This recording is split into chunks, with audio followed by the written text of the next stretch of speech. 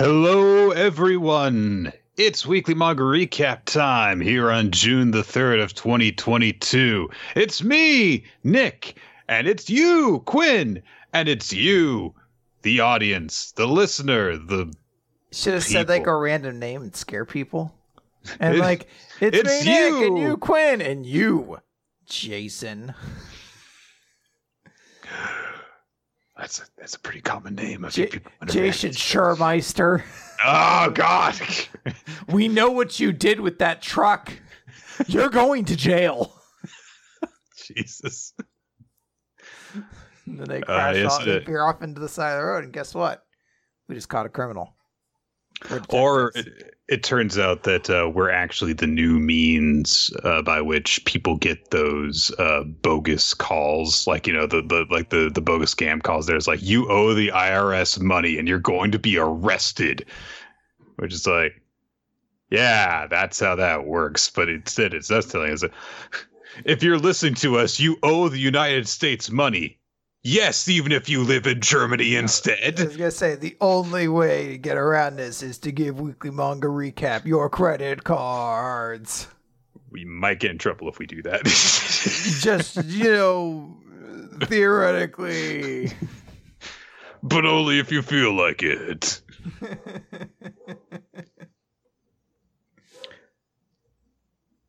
All right. Well, so you might have noticed if you're listening to this live, or if you didn't see the podcast pop up on your feed or something like that. Oh, we're recording this a little late this week. That is Spectrum Internet's fault. I did not have internet access when we would have normally done the show on Wednesday. It came back about an hour after we would have started the show, and by then it's like, look, I gotta go to work tomorrow. We can't stick around for this. Nick, you don't want to start recording a podcast at 9 p.m., get done around 11:05, sometime in that general area? Oh man, to be 22 again. It's weird because I think that, and then sometimes people show me like the old episodes back then, and it's like they were almost that long, and then we talk about like 6 series. I'm Yeah. like, how did it go on that long? I don't know. Maybe we're just like, this was good. Good. Next one. Is that what we do now? Have we just defaulted to like, Akane Minashi was sweet, let's move on. Who has time for anything? I don't know. Maybe, and I guess that's probably it. Is that there was that we knew we only had 6 to talk about, and so it was like, let's milk this. Every single page we'll have an in-depth discussion that will have 7 tangents in it. Yeah. We never go on tangents nowadays. That's like an old WMR bit. Today That's right. we keep pretty strict on the tracks. That's right. That was a way of the past. It's become outdated now. Exactly.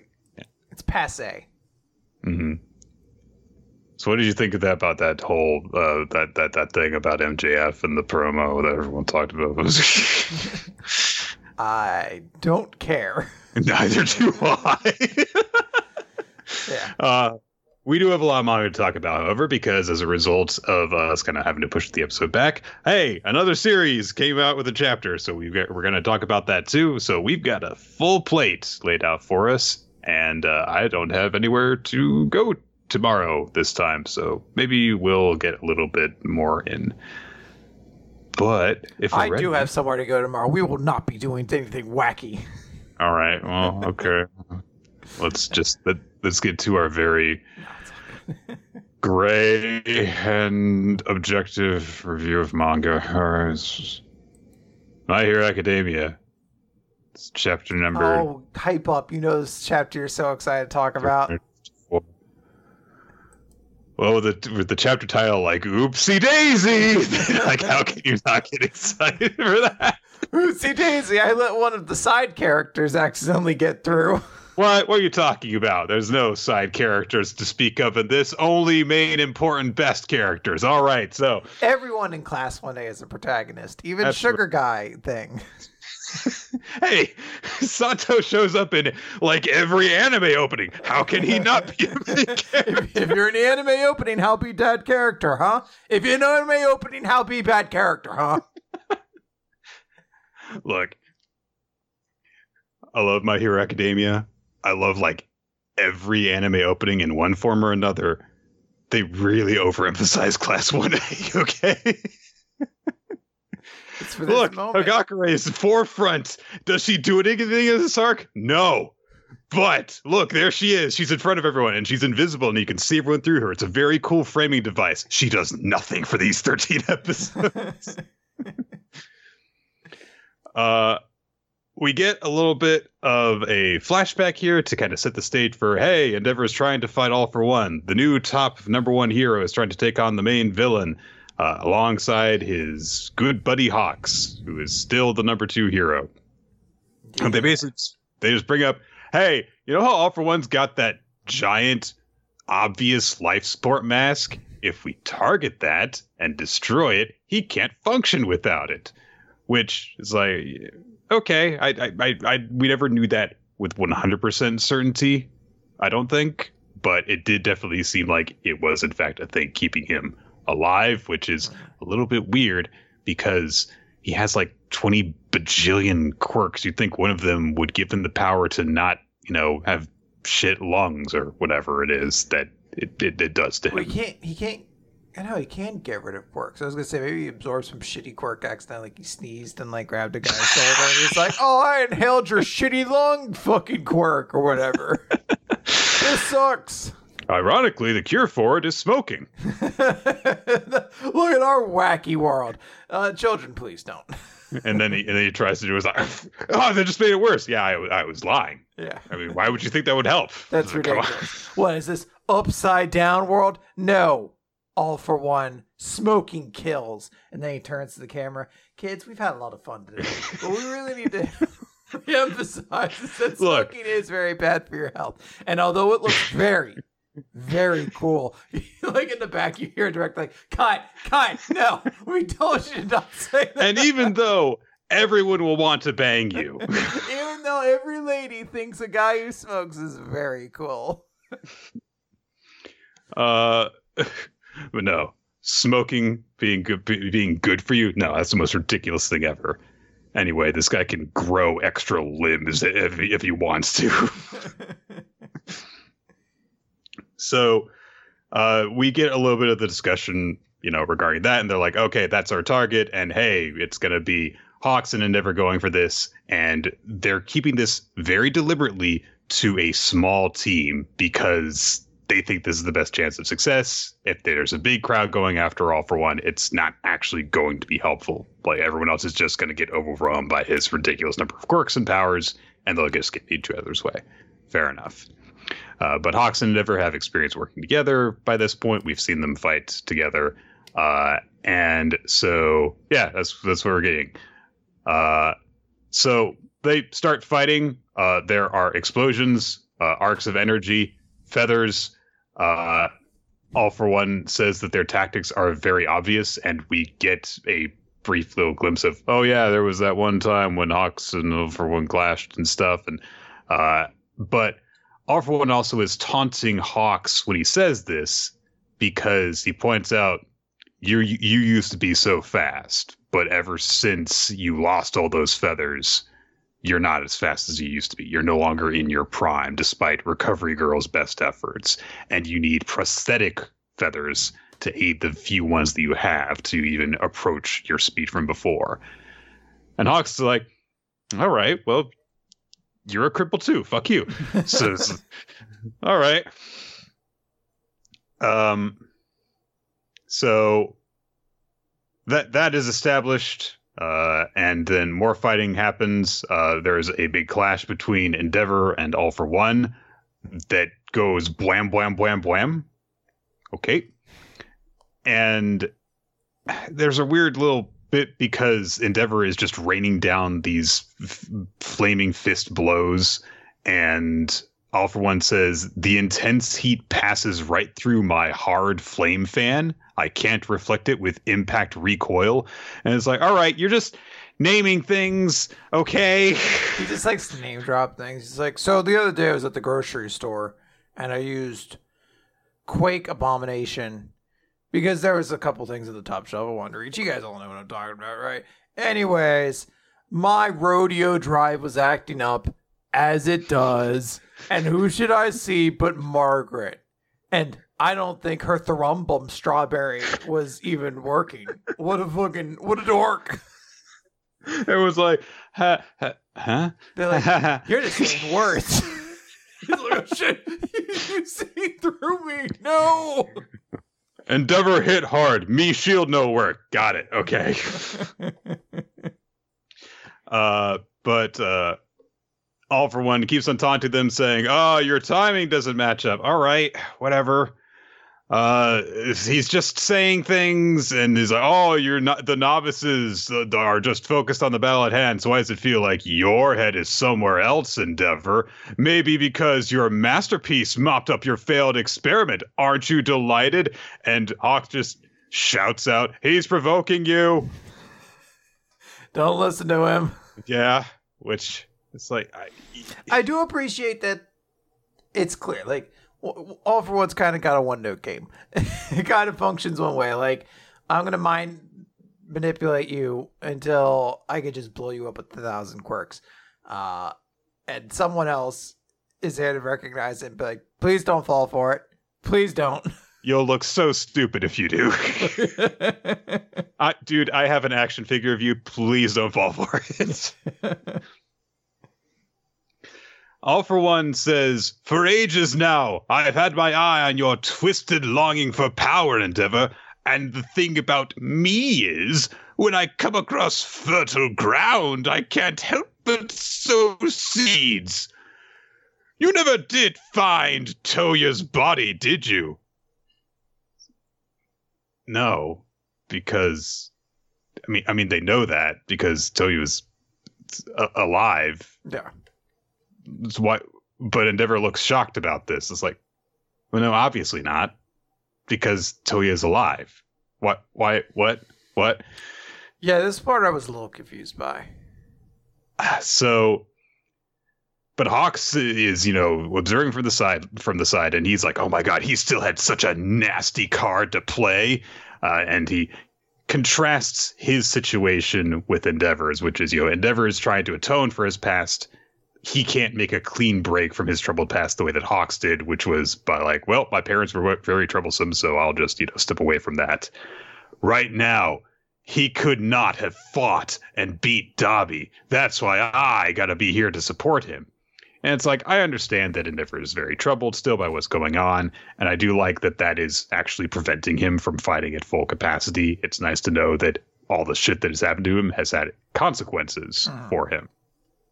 But it is just a weird moment to be the big gotcha or the catalyst for this. People are saying it's because until this point, we didn't know All For One had a hand in Dabi's turn and everything like that. That he was there. It's one of those things I'm like, oh yeah, I guess. We do know that because we had the reveal of the audience. Toya's power. Yes, the audience does. But the way that he says this, it's like, okay. I mean, maybe if instead he had said, haven't you ever wondered why you were never able to find Toya's body or something like that? Maybe just a more obvious wording for him saying like, hey, I did that thing. Yeah. Because the way he's saying it's like, well, no, obviously, because Toya's over there. Like, so. Anyway. So Hawks keeps on trying to bring Endeavor's focus to in and says, hey, come on, your job is to take down All For One, keep a cool head. And Endeavor's like, I'm gonna get really mad. I'm gonna mess everything up. And the follow through immediately is All For One growing a thing on his hand. There's bones and a mouth, I don't know, sticking out as he slashes through Endeavor in the side and goes, oopsie daisy, because he is the world's greatest and most horrible villain. So it is one of those things if I keep going, oopsie daisy. Oh, there's a certain villain who could make that work. I don't know if All for One is one of those villains where that line reading comes off as intimidating and not like, what? Is this how you talk? I could see Toga doing something like that, but All for One, it's weird. Hawks tries to help out, but All for One turns his attention to him and says, "Now, can you dodge at this range, Nagant's replacement?" And Hawks immediately is like, "No, I can't. But maybe Endeavor can use Prominence Burn if I keep him alive here." But before he can even finish that thought, I turn the page, and the best thing ever happens. Where did this come from? I was very excited when I saw this because I was like, Nick's happy reading this. I know he is. So Hawks' good buddy Tokoyami and the best character show up. I don't know why this combination came to help out. I know why Tokoyami's there. Why is Jiro also there? I don't know. Maybe it's because it's All for One they're fighting, and only Jiro can be of help in this kind of situation. Fucking Tokoyami, number 4 hero in Class 1A. Fuck that. No. Jiro, number 1 character in the heart of every Nick in the country. Every Nick who has a podcast about manga.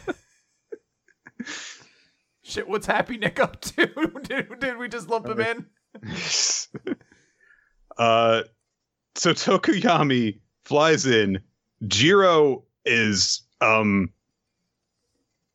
mounted on him. I know that's look. She's riding him. She's riding him, she's like holding his cloak in one hand in a way that she is almost literally riding him like a horse, basically. And she uses her earphone ability to create a wall of sound of some sort that blocks All for One's attack. And everyone's like, wait, what the hell? I love in particular that there's like a reaction panel from All for One. And I know that I know it's kind of imprinted in the mask. But like when you catch it at certain angles, it's more obvious that it's like a skull face on it. And I do just like that, like it's this skull face with like a frown, like, like it's real pouty, like, what are you doing? I was gonna kill the heroes. Aww. You ruined everything. So, immediately after that really cool moment, we get a little bit of banter between Jiro and Tokoyami to establish, like, oh yeah, this is a very awkward thing. Like, I don't know if we've seen Tokoyami fly anyone really in a way like this before, because he's just doing like the Superman pose with his arms out while she has to actually do all of the holding on and everything. Tokoyami ends up saying that her butt being on his back is embarrassing him, which is like, all right, calm down, dude. You're in a very, very tight Now's situation. Not the time. So Hawks calls out to them saying, like, you guys are going to die. Get out of here. But Tokoyami says, like, hey, I know I'm not a very good substitute for Endeavor, but you and I are also capable of teamwork. And then All for One tries to save face as if he didn't just get his ass handed to him by saying, oh, the old comic I used to read, there were jobber characters who only existed so the Demon Lord could show what he was made of. It's like, all right. Nick, are you going to let him call your favorite character a jobber?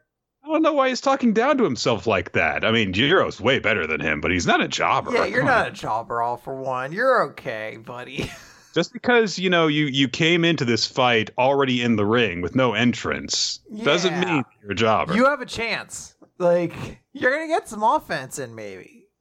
So, this could turn it all around. Yeah.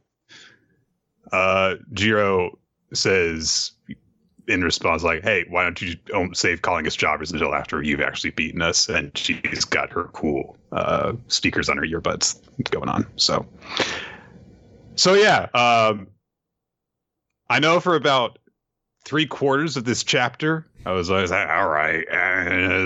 But no, best chapter. Best chapter of the week. Best chapter of the week. I don't know if week covers it.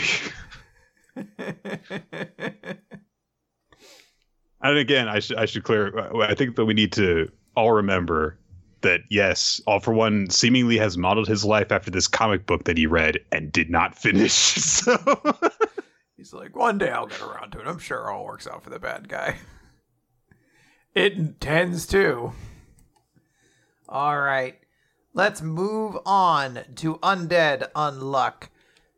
Number 112. Room 25. So, did you get it? I don't know. I don't see it. Nick snatched a bug in midair, but I tried to. It's weird because you'll see it, and it seems like you're that Karate Kid scene where you're just like grabbing the fucking bug. Yeah. So Seal and Ruin are flying through that last level in Star Fox 64, just one long tube basically to the bad guy. And they get to an unbreakable door. And I got really scared because they're like, well, the only way to get through this is to kill the unbreakable. And I was like, I don't like that. And then Tatiana showed up and says, you're the bad person who stabbed Fuko. Both of you are dying right here. And I was really not happy because I'm like, please don't. I know everyone's going to come back okay, but please don't kill Tatiana. Don't stop killing everyone. Well, we just had to start getting ready for this stuff to happen because it's what's happening for a little bit. Andy's riding in on his motorcycle and he just sees a bunch of dead bodies. He goes through and he's like, oh shit, this area is full of gas. It's deadly gas. Even a minute of this stuff is deadly. We see one of the scientific officers is there and he's like, hey, you gotta take Miko, who has a respirator on. And he's like, yeah, I had to knock her out because she refused the mask. And he's like, well, why did you only put one on? And he's like, it was destroyed. All of them were destroyed, basically. Nico probably did so in advance of all this. He left away for his daughter to survive. I don't know what's going on, but please, I owe that man everything. So Andy goes on, leaving behind us this guy who's just like, I hope next time I can be a little wiser, and then just fucking dies. So yep. Nice knowing you, dude. Yeah. Andy shows up, just screams, Nico, where the hell are you? He gets a communication saying, I'm waiting in room 25 on level 8. And Andy just says, that room? Thankfully, we don't have to wait like too long to find out what that room is, because they get there. And hey, that room is where they keep all the bodies of Union members, because there's a void still hanging out up there, I think. And, what's her name? I want to call her Charlie. That's not it. It's not. I don't remember. Unchange. Yeah. Angela? That's closer, I think. I can't remember. Anyways, Gina. That was it. And it's just like, huh. So that's where old Nico's hanging out. And he's just like, what, are you being controlled by somebody? And it's just like Nico, who's just so fucking tired of life. It's just like, I don't know. Maybe we're all being controlled by the rules God has crafted. And he's like, I ain't here to wax philosophical. And Nico's like, oh, well, that's all I wanted to do. And he's like, why are you doing this? And he says, look, I don't do this for money or for fame. There's only two things that could sway my heart. My dream of slaying God and my wife. Well, I chose my wife. And Andy, gets up ready for a fight. And, Miko just continues like, I could never forget the sadness of losing her. You see, I've tried every option in the book in order to see my wife again, to erase a sorrow. And that's why I've kept myself alive all these years. And I don't plan on us ever understanding each other. After all, you just forget everything anyway. And then he activates his little secret orb technique and slices Andy up in a Quillpoth sort of style. Not exactly, but a very similar way. And he just says, that applies to you too, doesn't it? Undead. That's where the chapter ends, with Andy bisected like 17 times. I guess it's not really bisected then, but it's bisected multiple times over, maybe. But yeah. Decasected. So I forget. Have we actually learned what Nico's title is yet? It's been theorized for a while. It's Unforget. I can't remember if I think we must have learned it during the Hanafuda, whatever the card game was with Spring, because he was a part of it. So I think I don't remember if it was specifically mentioned there or not, but it's been theorized. It's been Unforget for a while based off of pun in the name. Yeah. So this seems to indicate as well that he actually remembers stuff through the loops, which would be interesting and also give, a different kind of, motivation for someone, as opposed to it's like, oh, we'll just go through another loop. And he's like, fuck that. That doesn't help me. So also, this is a really, really cool opening salvo that he does, which is just like, all right, you're parts now. And he somehow is still glaring at him, even though his head is in about 4 pieces. Yeah. There's something very vicious about his fucking jaw hanging there. But his brain's been affected by this too. So, I wonder how that's gonna affect it. So, it'd be great if he just has the card spring loaded now, like Victor just goes up and beats the shit out of him. I am looking forward to this. I like that we're gonna handle this Nico stuff. I think what'll be really funny is Andy is grabbing Fuko and putting her into her room, and Phil's there and he's just like, here's my backstory. Goodbye, Mr. Andy. Or they don't have time. So it's just a montage of them doing all the things to fix everything in that new future. They're and then we found out what was up with Phil and we saved him, I guess. Yeah. Very quick chapter. Considering that it's just no, we're moving, and it feels like it's a chapter that should be fast paced because there's just this rush to get things done, and there's just one simple plot line of Nico betrayed us, and here are some of the effects of it. I do want to see what this untouchable column that Tatiana has made is going to do, but unfortunately I do get the sense that we're going to have a lot of cases of we cut back to some member of Union and they're dead now. Yeah. Which is I know we're going to get through it and hopefully everyone's just going to come back and be okay, but it's I don't want to start with the little girl. That's not the one I want to start with seeing get murdered. I don't want to start with any, half of them are kids. Fuck, dude. Can't you start with old ass fucking, shit, that was actually a... I was I want to start with the old ass dude on the dead. I was like, oh wait, that was a shit. Who we found out is a young person. Shit. Nico? Fuck. All right. What's just cuts to a panel of Phil impaled into a wall. He's like, I wrote my backstory and my blood splattered. That way you'll know. I was Pinocchio or something.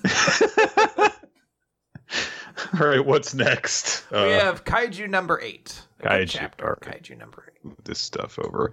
All right, it's Kaiju number 8, chapter 63. Oh no, Reno has lost himself, and inner Reno is crying.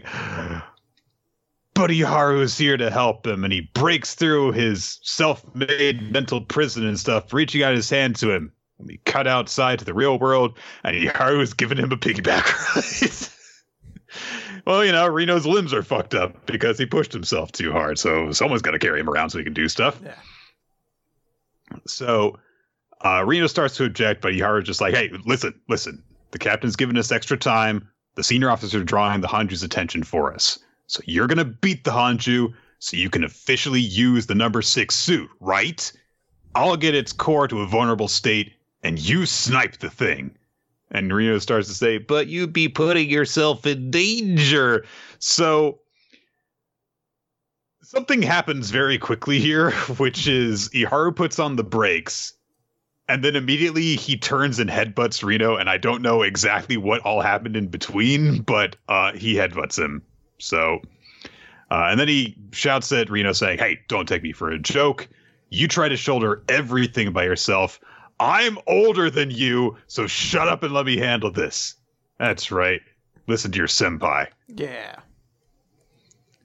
So Reno is kind of shocked by this, and it kind of shocks him out of his funk because, he thinks to himself, I can't believe Iharu.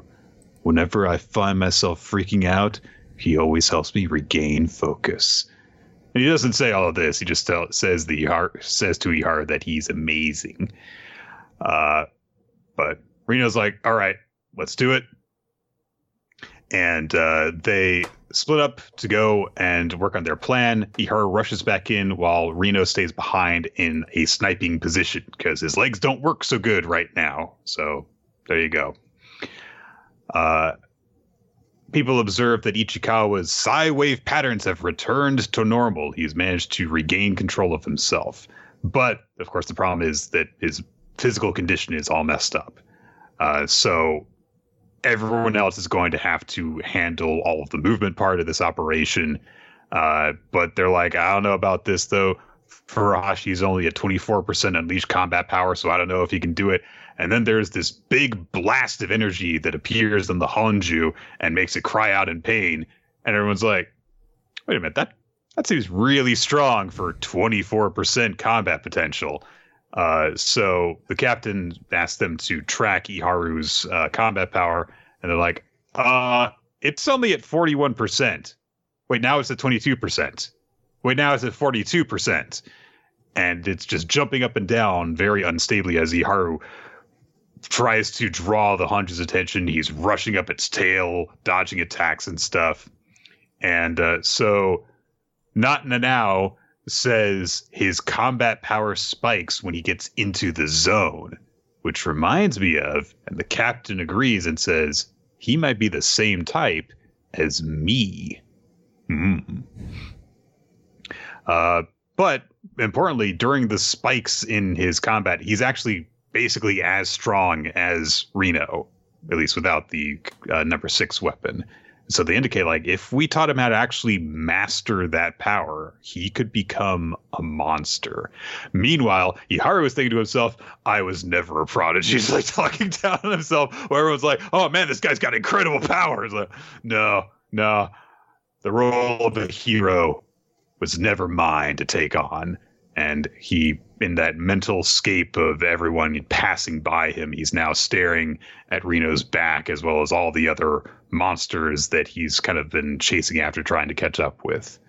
But he thinks to himself, I'm sure this path will lead me to the same old wall again. But even if it does, I'll hit that wall and hit it and keep on hitting it and break my hands, because that's what walls do. But, But he swears to himself, I'll make it there too. Just go on ahead and wait for me.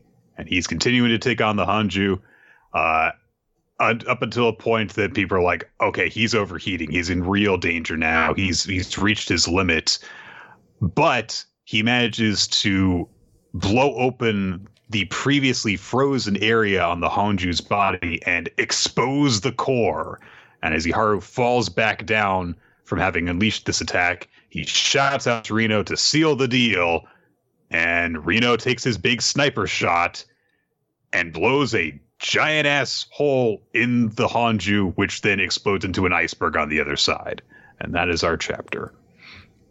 Yeah, this is a really cool chapter. One, it gives something for Iharu. You can't just have another character who's like, hey, their combat power is really, really surprising. Instead, it's like, no, he seems to have this ability to like mediate it really well and fluctuate exactly as he needs to, which is pretty cool. And I like that the commander's like, wait, he might be the same type as me. He'd become a monster. Like, that's, I think, like a very cool moment.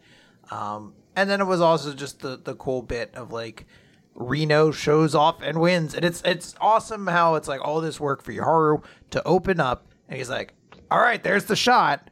And then it just cuts over to Reno, who's like on a fucking cliffside and just fucking snipe nukes this thing. And it's like super cool to see. I just think a very impressive teamwork between them. And it ended up being a really satisfying little story. Yeah.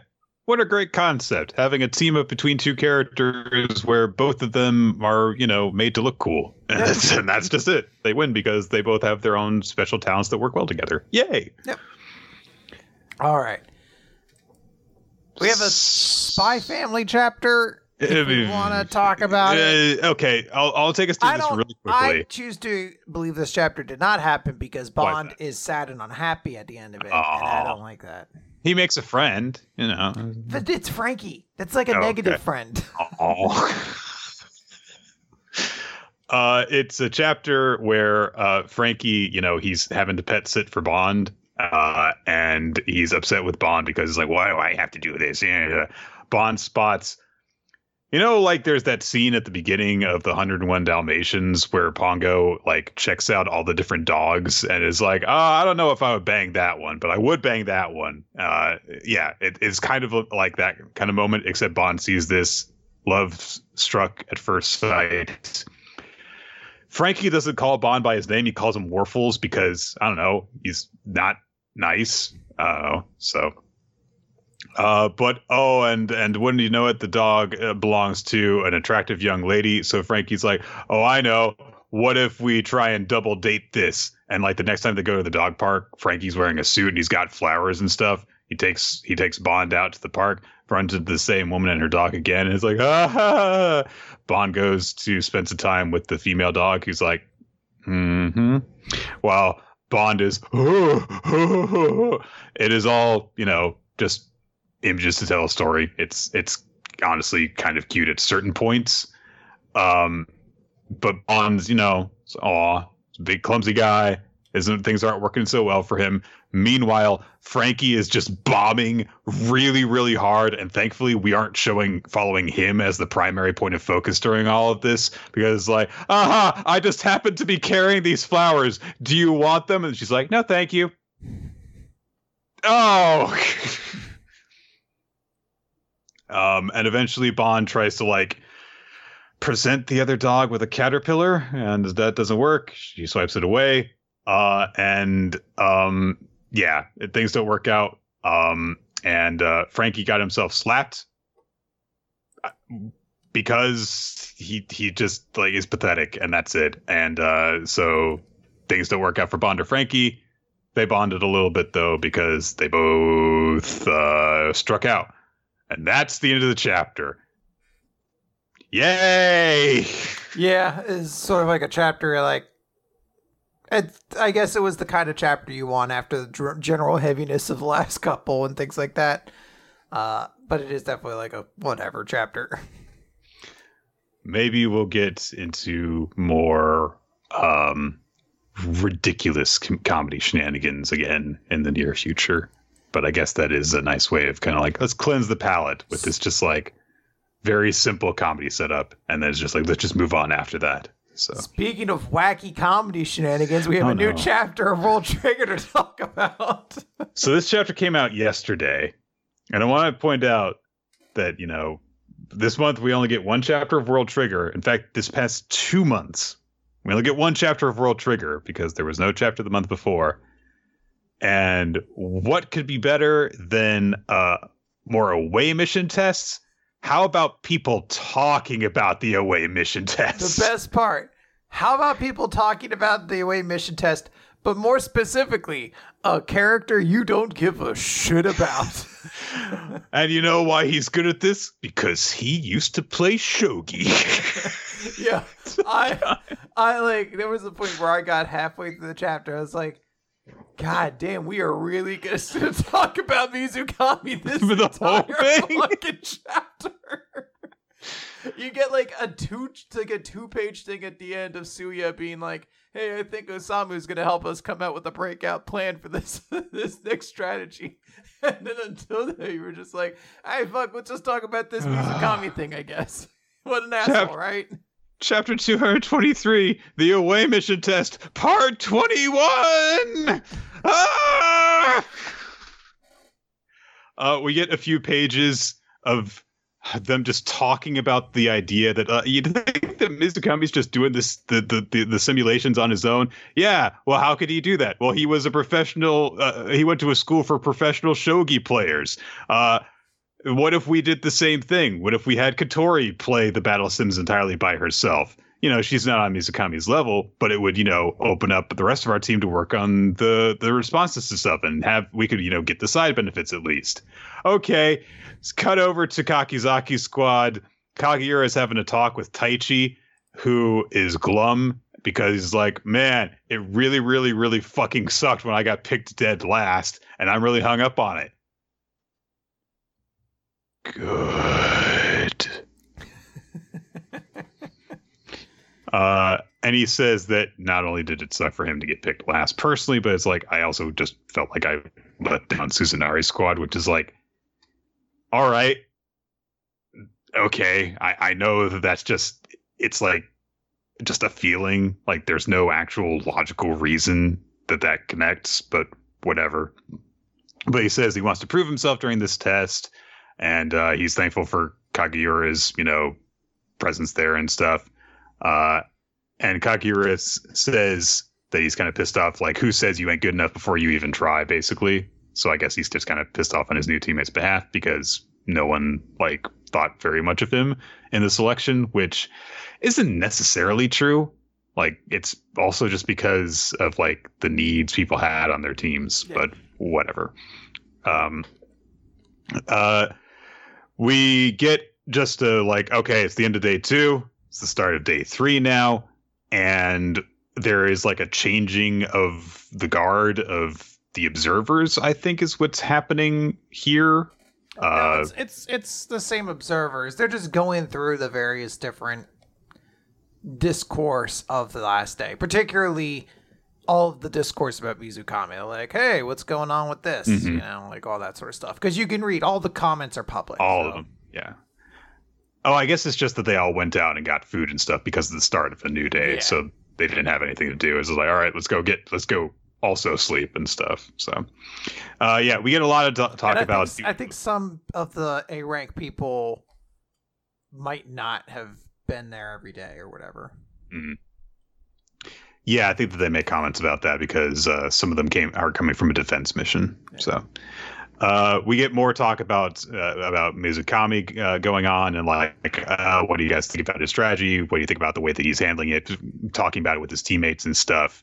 And thank God Konami is involved in this in order to like spice things up a little bit because there's like a forum thread that's going on in these point evaluations basically, and they're like, hey, Mizukami's plan isn't violating any of the rules. So every time that he's been asked specifically by management to share info with his squad, he's done it. And Konami's like, yeah, but the problem is that like he's like humiliating people on his team in public. He should have like called an aside in order to do this stuff.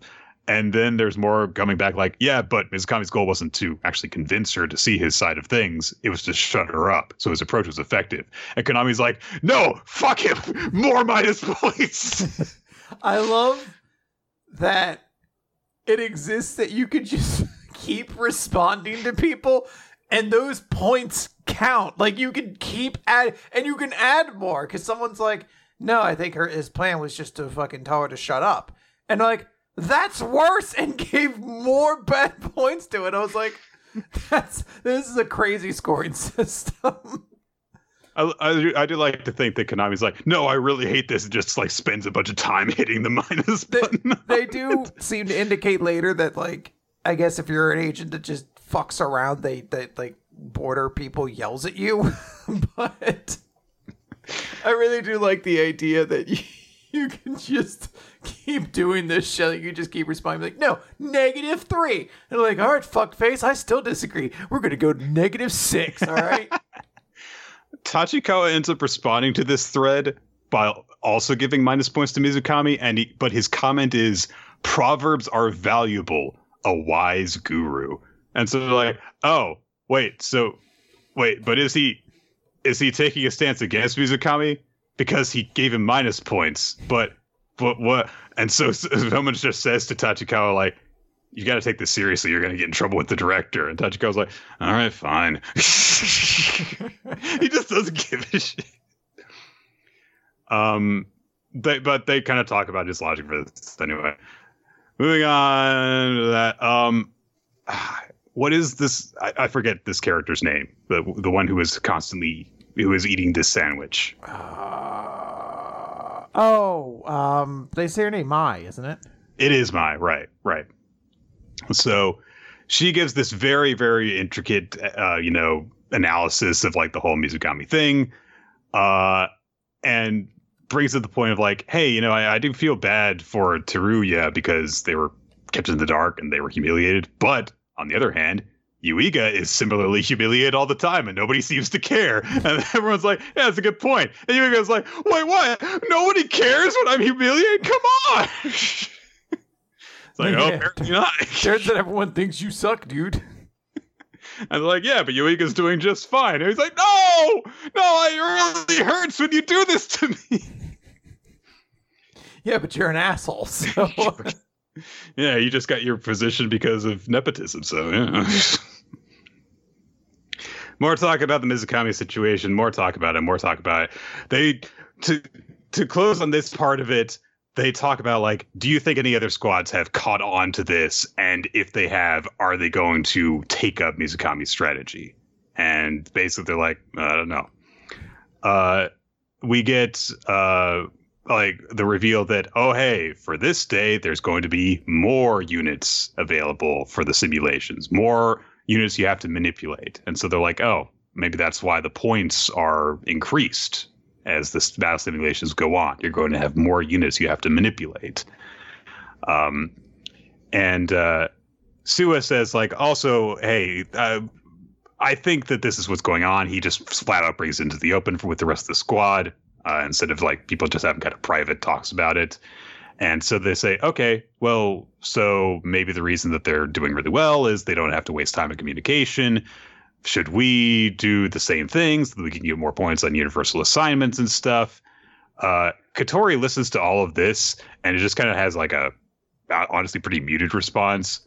And so they're like, hey, you don't seem really put off by this. And she says, yeah, I was expecting like a way worse scenario for like cheating going on. So I guess it's that crazy. So like, all right, fair enough. But they talk about that, and then Suwa makes the decision that we're going to keep on doing the battle sims as normal, though, because it's going to be valuable for us to learn how to master it when the points are maximized. And he just, for the last 2 pages, basically, he just says, we're going to find a way to exploit this and cheese out future battles. So when it matters most, we just do the cheapest spam moving bullshit. I love the idea that they're playing is like, we're going to cheese the shit. We're going to find whatever frame thing, like iframe doesn't fucking follow. And we're just going to combo spam. We're going to sit on the edge of the stage and we're just going to Hadouken you over and over again. And if you don't know how to counter it, sucks to suck, buddy. We're going to stun lock him. We're going to edge guard. We're going to use invincibility frames. Fuck it. We're just going to find the cheapest possible way to win. And that is what we're doing. We're not trying to actually do well right now. We're just going to make everyone hate us at the end of this. What I appreciate is that as I've grown older, this is also the way that I've come to play video games, which is like, all right, what's the most broken way I can play this stupid game? This isn't fun, so I might as well just... I got Bravely Default too, and like there's a whole job system to it and everything, and I was just looking up videos, and I saw one that like, so this combo uses like 2 classes in the game, and there's one that like, it has a passive that every time you kill a creature, it adds to your stats. So if you take like a really, really long time, you could just grind out your stats to maximum and just shit stomp the rest of the game, and I was like... That's what we're doing, boys. Sounds good. You had me at to get your stats to maximum really easily. Who needs to play the game when I can just shit stomp you with my broken Beastmasters? Yeah. So a lot of this chapter is honestly taking a long time to emphasize a point that I don't think needs that much time dedicated to it. But the inevitable conclusion of Suwa just saying is like, yeah, no. I don't care about that. Let's find a way to cheat. It's not cheating. It's not cheating. It's You're not. cheating the game. The game developers may not have intended it, or maybe they did. You know. I also do like the way he connects it all together, which is Osamu does not have high stats, quote unquote, in real life. So he finds ways to cheese real battles. Yes. So I think that he'll be crucial for us being able to do this. It's like, all right, that's that makes perfect sense to me. It'd be great if he's just like, oh, dude, spider triggers in this game are broken. Like, the AP scaling's all completely fucked up. Like, you could just spam it, and if they walk into a hallway, they're ripped to shreds or something like that. You're like, sweet. Huh? Spiders cast. Spiders take no move to cause them. They generate an extra move. In fact, so I guess we'll just do that. Everyone's like, wait a minute. This is broken as fuck. I hope the answer is something like that. There's literally a move that just gives you extra moves. It's ridiculous. This is crazy. Every action is a pot of greed with this card. I built a deck of nothing but pot of greeds and then a one-shot card. Can't you only have 3 of any cards? Like, yeah, but not with this one. They didn't code it right. You can put as many pot of greeds in your deck as you want. It's not my fault. All right. I enjoyed the chapter though. I thought it was fun. It's just it's one of those things. You've either been beaten down to the point you're like, I accept. I may never see this actual way mission, but we're here for the journey. This was a weird in-between chapter for me, where like a little part of me was reveling in this is so stupid that we're taking so much time on this, but a part of me was like, no, this is I can't anymore. So I think that's the first time we've had one of those where I was like, no, I'm actually torn on this, as opposed to I've reached my breaking point fully, or no, I've fully embraced this. It's part of me now. Let's keep going. It was a weird and awkward feeling reading it. Yeah. Speaking of weird and awkward positions, Eden Zero. Good segue. Eden Zero, chapter 193. A good boy. Cover page is Hermit doing the DJing, I think. So I guess it is. I didn't even realize that there's record things on her keyboard. Yeah. Yeah. It's like a future DJ thing, like Sona. I think that might, because she's got like the horn thingies, so maybe it's actually like an actual reference to that. Huh. Maybe. So. We cut over to where we were before. The Weiss's mom maybe is in that tank.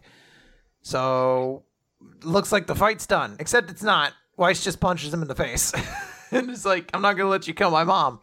And Brain? No, Killer. That's his name. It's just like, I'm going to do it. I'm gonna kill her. I'm totally gonna do it. And he goes to smash it. Weiss is like, no. We get a flashback of Weiss as a kid. And his mom was like, oh no, what happened to you? And he's like, nothing happened. And she's like, tell me. And he's like, fine. Some jerk says you don't have a dad because he cheated on your mom and ran off. And we actually get a very sweet moment of Weiss's mom hugging him and saying, I'm so sorry. They all expect a family to have a mom and a dad. And they don't, like, this is what's normal for us. You're really so good, and I promise I'll make sure you never feel alone. I love you enough for both of us, basically. And I was like, it's a very sweet idea. Family is not prototypical in any way, shape, or form. Mm-hmm. It's a nice little sweet moment. Yeah, and it's an echo of the very obvious theme running through Eden Zero of like the crew is like a family, and it's nice that see another example of that. And they lost their mom, and I guess their dad is Moskoy. I don't really know. That's a good point. We cut back to the present, and Weiss has been shot up by the space laser cannons. And he just goes, oi, Mom, is that really you? And that's enough. He's down for the count, it seems like. Clown shows up and is just like, ooh, you finished up. Me too. And he shows up at Rebecca, who I guess was just defeated by being sucked into that other dimension. It's not really clear. I guess, yeah. And he's like, cool, I did my job. They're like, all right, let's just go to Hamor and grab her. And Clown's like, oh, our Briggy boy. He's the type to think there's meaning in battle itself. And I'm like, Yeah, he's kind of scary too. Well, I'll just let them handle things. While we go off to accomplish our true purpose. We go over to Shiki's in the lab, and he's like, I've been strapped down. I can't use my ether gear. Wait a minute, I can. And he escapes. This pissed me off so much. We had a full training montage of them training to use ether gear while they were bound up. And it took him like 10 minutes to remember he could do this. Like, we came up with our own reasons. Like, I guess it's because he's in a virtual world where Killer controls everything. It's not just that he's physically bound. He like changes the rules of what can be done. No. Shiki just has to go like, wait a minute. Yes, I can. Come on. I think it's maybe still like in my headcanon, it is that Killer was keeping him from being able to use it, and now Killer has left. So now she can do whatever he wants.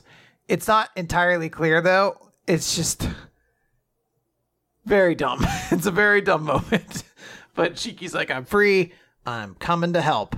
Not before he has a pratfall immediately after that. Because it's a little silly. Because this is a funny moment, see? Yeah, it's a little silly.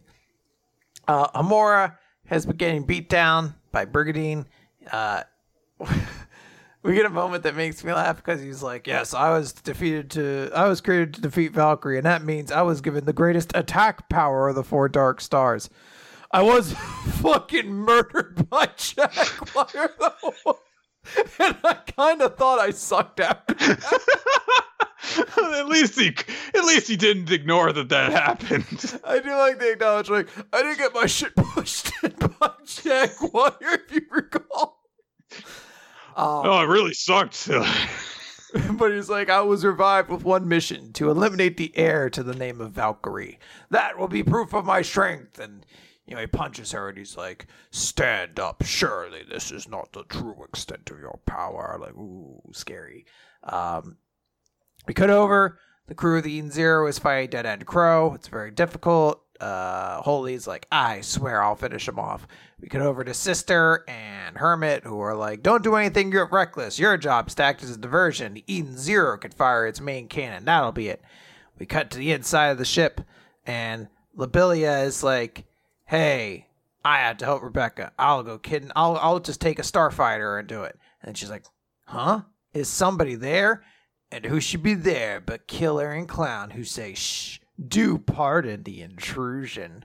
They're going to go after Sister and Hermit, I presume, and then have their memories sucked into them. And we'll find out all of them have sweet feelings towards the Eden Zero Shining Stars or whatever. I guess. I don't know. I only really actually had one thought when we came to this scene, which was I finally realized, like, wait a minute. Lobelia's ponytail thing is like separated from her actual head. So does that mean it's like a sci-fi hair extension? Yeah, I think so. That's actually kind of a cool idea. Yeah. It's neat. It's a neat design choice. I think I've seen it in other sci-fi games. You can do similar sort of things. Cool. Yeah. It's, as the kids say, neato. I think that would be the one to break you. Really didn't. It is, as the youth say, Excelsior. As the kids today say, cool beans, muchacho. This combined horrible. All right. It is, as the kids say, radical, pimp daddy. Oh man, that sounded real gross to say out loud. Like those are 2 words that have a real bad mouth sound together. Radical pimp daddy. All right, I'm just gonna call the episode. That sounds actually like a shonen villain, doesn't it? It sounds like a shonen villain or a ska band that you really don't want to listen to. And now up next, Radical Pimp Daddy. Oh, now that I say that, a ska cover of Take On Me sounds pretty good. I'm going to look that up right now so I can listen to it. I'm sure it exists. All right. Ska. Oh, help if I can spell ska. All right. Let's move on to Akane Banashi. Story 15. Oh, that's why, because Real Big Fish did it. Never mind, I'm good. Story 15. Kogama's Rakugo. I like the cover page. It's nice. Because she's showing Molder Man that she has fangs. so that he'll send for her. I actually do like this picture because it's it's like, hey, check out Akane and her stylish clothes and stuff. Yeah, it's just a good shot. I don't know.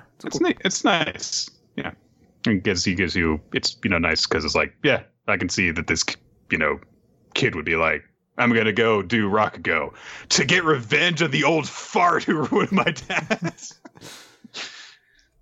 So last time, Akane got her lesson from Koguma, who she then asked to see perform. And as it turns out, when he performs Rakugo, he looks completely different. His posture is different. His hair is slicked over. He doesn't wear glasses and stuff.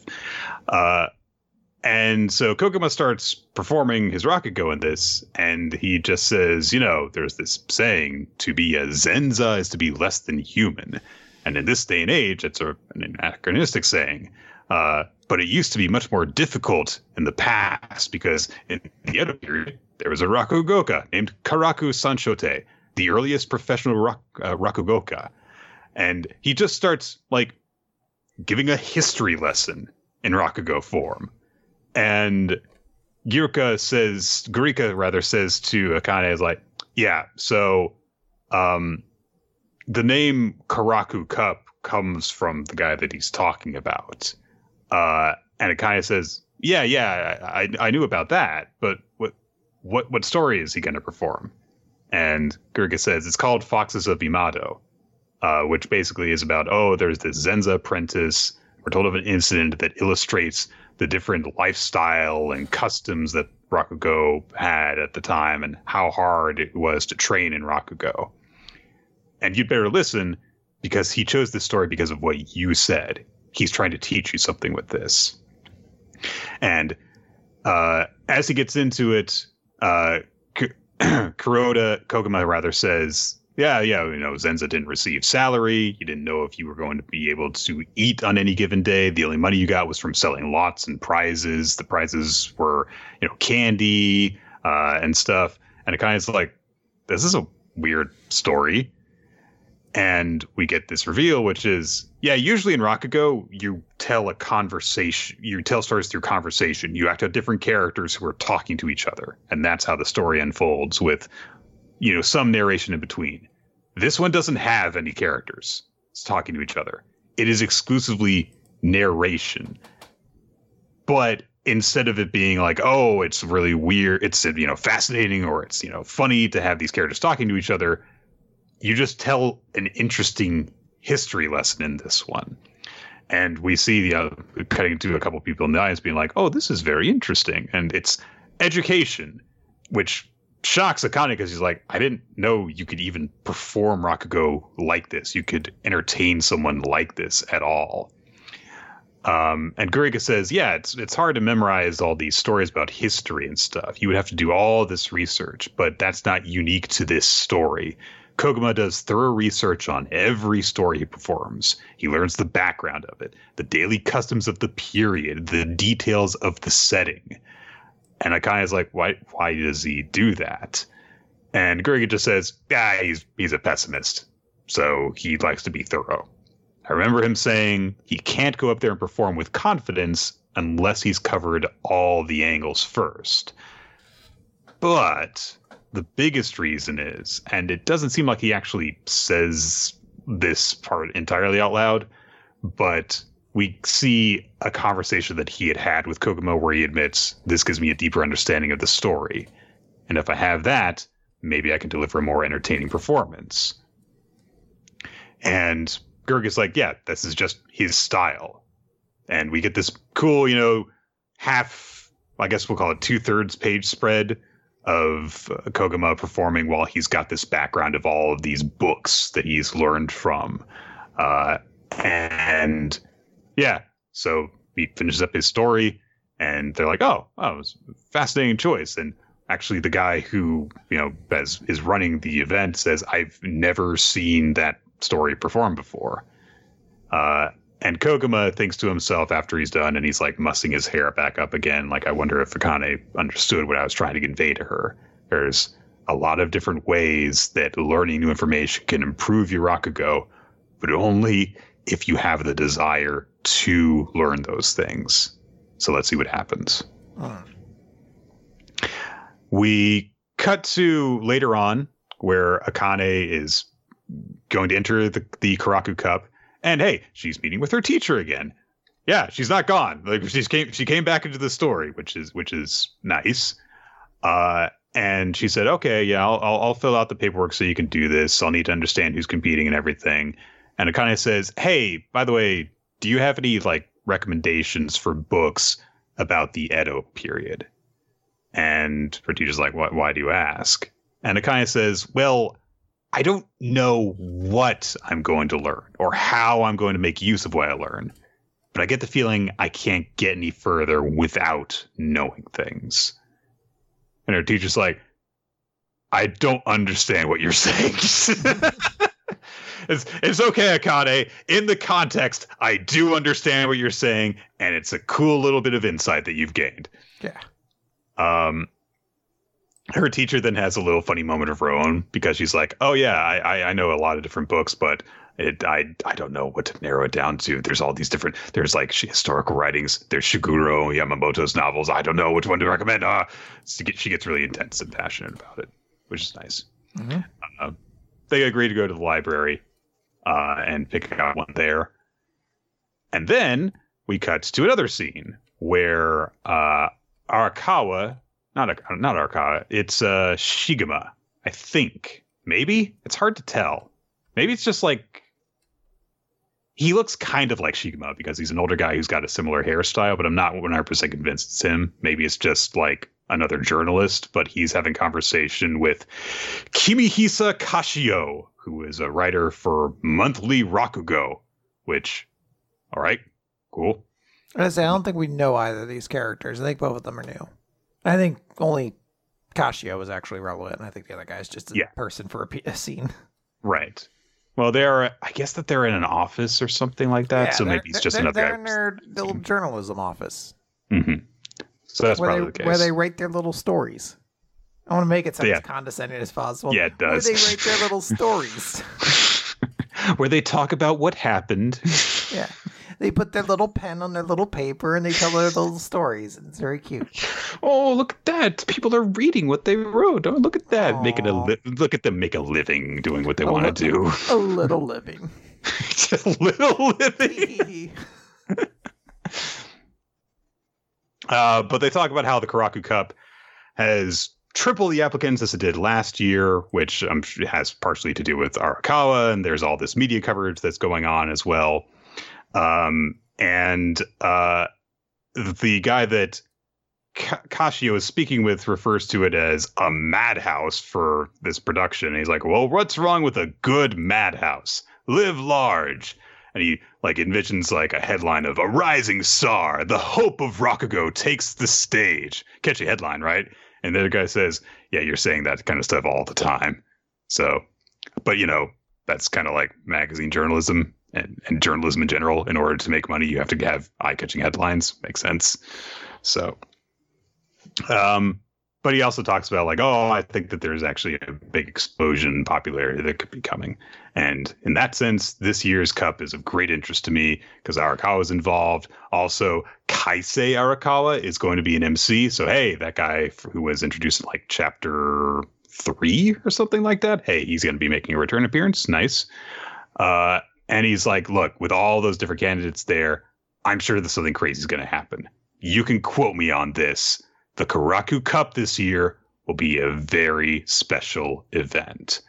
And the last thing we see as we close out the chapter is that Akane is getting set for the qualifying round of the Cup. And she's shown up in a comfy looking t-shirt, which I appreciate. Yeah, it's going to be a good time. Going to have fun. All right. Good stuff. Let's move on to Blue Box. Blue Box, chapter number 54, Hydration. So I just want to talk real briefly about the cover page. I first read this chapter like a little bit after waking up, and I did not process this right. I realize now this is a pile of her clothes that she's, trying to decide what to wear. The first time I looked at it, I thought those were bodies, and I was like, "Why is Hina looking so pensive over the corpses of her fallen enemies?" And I was like, "Oh, never mind. I get it now."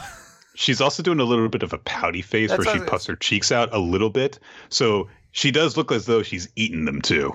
I was gonna say, I was like, why does she look like this? She killed all those people. She should be happy. Wait a minute. I was really tired. Last time, Taiki was helping Hina recite in the very important Snow White is asleep and wakes up scene.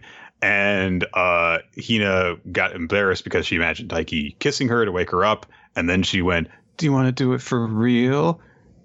To which Taiki goes very, very seriously, "No, I don't. Ma'am. No, ma'am, I do not. No." Like, just the flattest rejection. So Hina's like, "Duh, I was obviously joking. I'd be way more freaked out if you'd said yes." It's not like I was secretly hoping it at all. Yeah. But I definitely got your heart going doki doki, right? Ah, this is another attack strategy of the Great Hina. She recovers very. And then runs away. Aha! I got you embarrassed. I'm not flustered at all. Goodbye! The Great Hino wins again. I must leave now. And she literally announces her exit. The Great Hina is on her way like she's Superman flying off. That sounds about right. That sounds like how Hina would do all of this. She has not been replaced by a scroll. That's the important thing. Once Hina's gone, Taiki does actually reflect on what's just happened, and it's just like, okay, that was actually a little bit like, I can't take this. And he's also like crouching down, and it's like, okay, kid, we get it. You popped an accidental boner. It's okay. It's fine. Just get over it. It's fine. I want to say something, but I can't. Okay. I'll tell you afterwards, but it involves, yeah. Carry on. All right. So badminton practice. Taiki very obviously like keeping his legs spread out because it hasn't gone down yet. So but he's okay. It's fine. He's definitely not. No one has noticed yet. It's fine. No one has been like, dude, calm down. Just go off over there.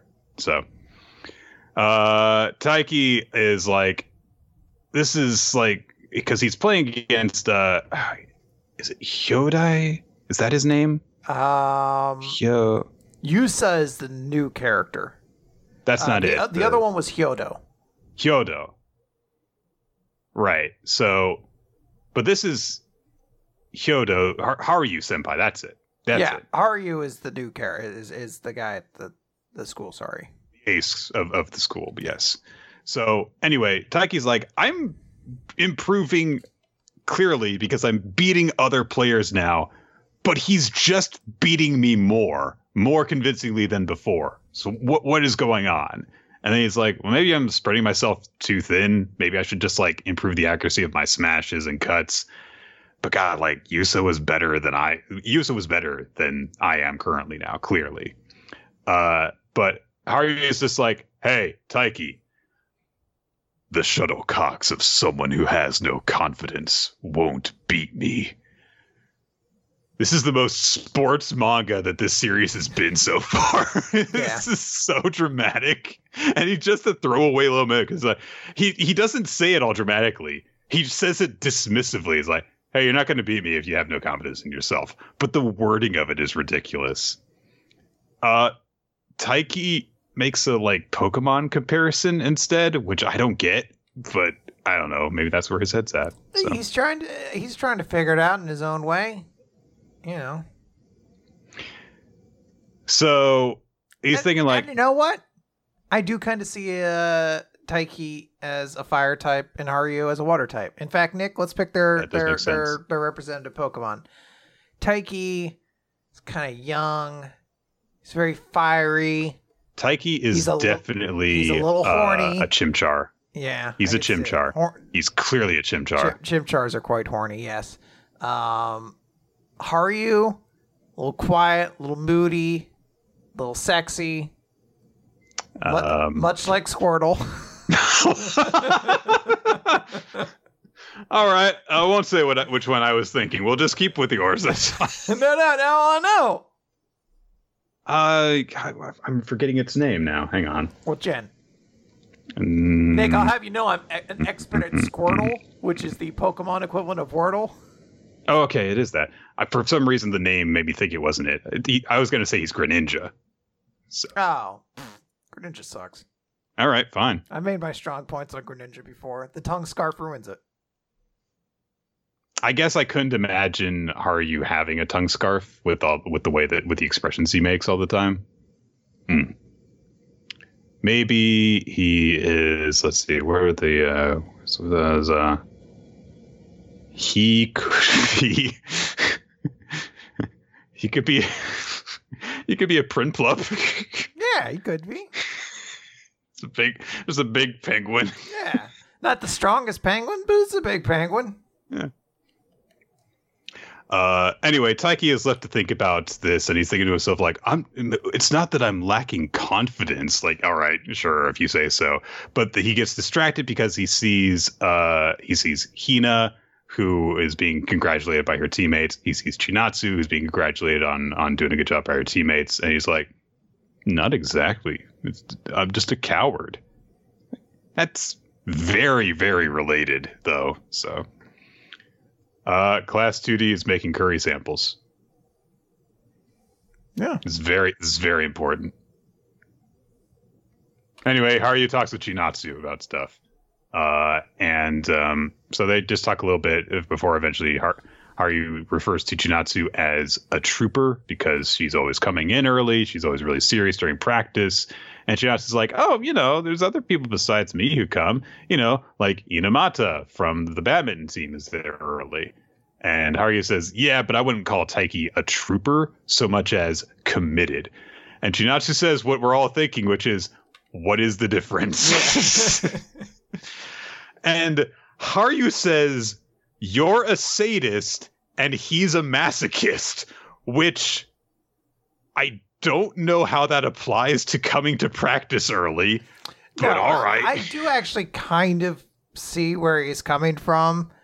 Like, she does it because she's disciplined and does it. He's actively looking for things to kind of be harder in his life. I guess I get it. If you put it that way, I get it. So, but Haru also brings up that Taiki has someone he wants to win against, and since he's made that his goal, he can't stop focusing on his shortcomings. He stops giving himself credit, and there's no reason to keep marching like he's crossing a desert without water. He's so committed to focusing on what he has to work on that he's forgotten to stay hydrated. Which is like, yeah. That's an interesting metaphor. I get that. Yeah, he's forgotten to take care of himself while he's doing this. So, good. And he also brings up, like, I know why he feels this way. He feels like he's got to drastically improve. And there are people who would give up even if they had enough water to keep going. But when you don't want to give up, you've got no choice but to keep putting one foot in front of the other. The hardest thing in the world is standing still. And this comment in particular is the big thing that it's closed on, and it is a point that is made by Chinatsu, which is kind of hard to tell because there's a lot of word bubbles that pop up in this moment, and there are no arrows on like any of them while Chinatsu's talking. So every time I've read this chapter, I've been like, oh, Haru said a thing and Chinatsu reacted to it. It's like, no, Chinatsu said that. And now Haru is reacting to it. Anyway. Haru's got to go now. And Chinatsu says, hey, if you're this worried about him, maybe you should give him some hydration. It's your duty as an upperclassman. And Haru says, nah. But he goes to see Taiki. And Taiki's got some curry because Class D was serving curry. Remember, that was brought up a few pages ago. And Haru's like, what, you're eating curry? And Taiki's like, yeah, Captain Nishida gave it to me. and Haru's like, what, that guy gave it to you? He's a great team captain. And Haru is clearly like a little bit put off by this. Like, I was supposed to do the cool senpai thing. I like it. He's like, oh, could you get me a water? Like, no, it's practice. Taiki again is just like, I'm just a coward. And when Hina told me she liked me and said I didn't have to give her an answer, I didn't know how to respond. Even with sports, I'm the only one who's not making any progress. Because he's trudging through the desert, but his feet aren't moving through the heavy sand. Yeah, that's what's going on. That's powerful. That's symbolic. Yeah. And then to close out the chapter, as he's just kind of wandering around by himself, Yusa shows up. Yeah. And he's asked to see where the gym is. And that's the end of the chapter. So because they're getting ready for their practice match. It's supposed to happen. So I will say this metaphor that runs through the chapter is very dramatic and over the top. But for a story about teenagers who don't know how to deal with romance, everything seems overly melodramatic and stuff. So it is appropriate. Yes. In tone. I liked it. I like how we are continuing to expand on the idea that Haru is sort of this leader senpai character for Taiki, even though he seems to greatly hate the role. But I don't want to be a senpai. I just want to be good at badminton. Hey, but he also seems to want to be respected the same way. That's why he gets so fucking pouty when he's like, "Wait, you got fucking? I was gonna get you curry. You got curry from someone else. Fuck it, no water for anybody. Let's practice." Also, a little bit goes a long way because we have seen this exact dynamic play out in the next story we're going to talk about a dozen different times, so many times, and it has never been as funny as it was in this one chapter. Yeah. So, I thought it was actually a pretty good chapter. Solid. Anyway. Nick, let's run into the office. Let's run to our seats so we can read this series quicker. Nick, run should be the new Morbius. It's making billions. So if we just keep on memeing it after it gets canceled, it'll get brought back into the magazine, and again, no one will read it? Is that what... I started laughing in the middle of the podcast because one of the friend groups I'm in just sent 16 Morbius memes. And every time I saw them, it makes me laugh. So Dosan casts out a phantom fog thing, and I guess it summons a bunch of Mononoke. Dora specifically says, "Where did all these Mononoke come from?" And Kusanagi says, "It's Dosan's special power." Are they real? Are they illusions? It's a special power, Nick. Were they summoned? Questions. It's a special power. It's done. Okay. That's all the explanation you needed. We get confirmation that Dosan was specifically told to go after Kusanagi and Dora, and he was fed some stuff so that he could be stronger. Okay. But Dora and Kusanagi cut through some of the Mononoke that were summoned, and they keep on fighting them, and cut through those jobbers, kill them.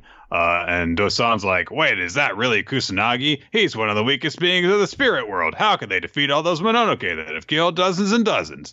Oh man, Kusanagi and Dora are way stronger together than they would be apart. Who could have seen this coming?" So he's like, "So I have to target the human and separate them so that I could just suck away Kusanagi's power."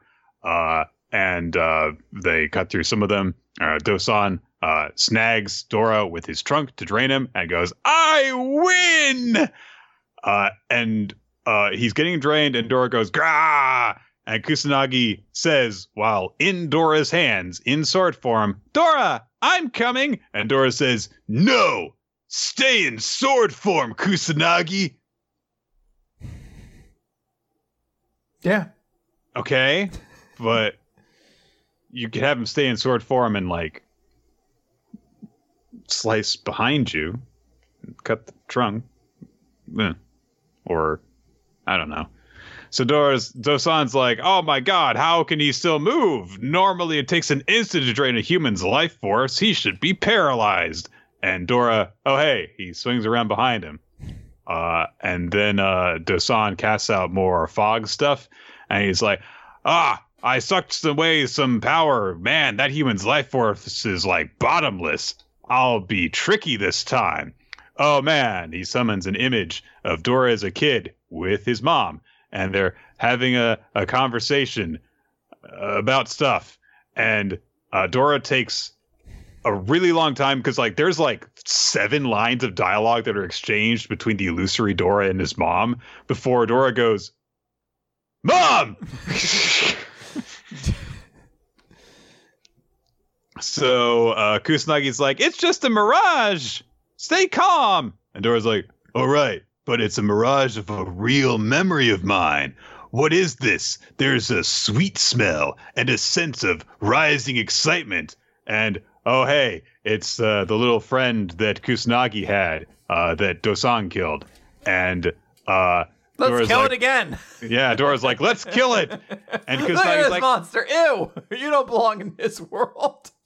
Kusanagi's be like, "No, it's my friend Namezo." And it's a scene from their past where they shared food together. And literally Namezo went, "Would you be my friend?"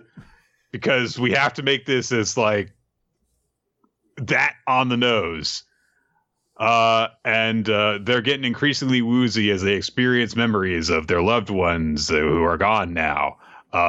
And then eventually we get basically a let's play together forever and ever. Like it is so that scene from The Shining, except instead of twins, it's Dora's mom and this Namezo character. And they start approaching while Dosan's like, "Yes, take their hand and fall." And then Kusanagi and Dora go, "Bah!" and blow away the mirage. And Dosan's like, "Wah! And I'll have to kill them." Like, I don't know why he didn't summon something to attack them from behind while they were distracted, but he didn't. And Well, Nick, he doesn't have that power to just summon creatures. That'd be ridiculous if he just had that power to summon creatures. yeah, imagine if he had the power to summon a giant Mononoke that could step on them while they were distracted. That'd be crazy. He doesn't have that power unless Doesn't you flip back to the first page. All right.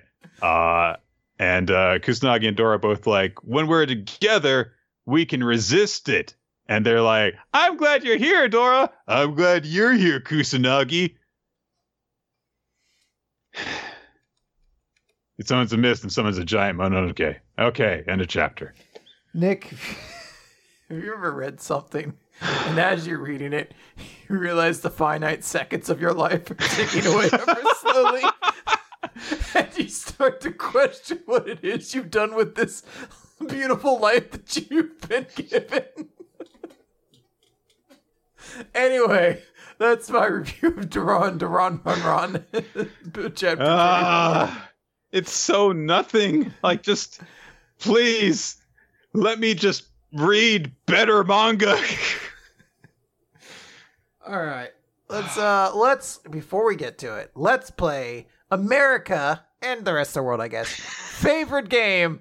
Podcasters postulate poetically phrased professional pretenders. Thank you, Ninja, for posting in the chat. Thank you. All right. I'm going to clarify before I give you this puzzle, Quinn, that this comes from a very, very specific period in this person's long career. Okay. Like, think to like a very specific 1 or 2 years for this.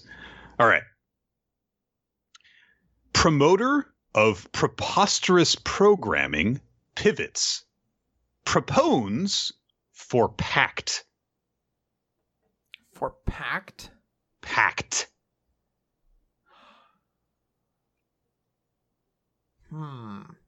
Is this WWE? Yes. Okay. Promoter in WWE. I'll say this. Yes. And. Oh. Yeah. It's not Jerry the King Lawler. You would have done something meaner for him. Oh, absolutely. You're like, there is a very apt P word to be used there. You're like pervert, fat pervert, fat shitty pervert. Like it just. Nick, you need to use P words. Both P's in front of those. Stupid, ugly pervert. Let me think. Say it again one more time. Promoter of preposterous programming pivots. Propones for pact. Preposterous programming.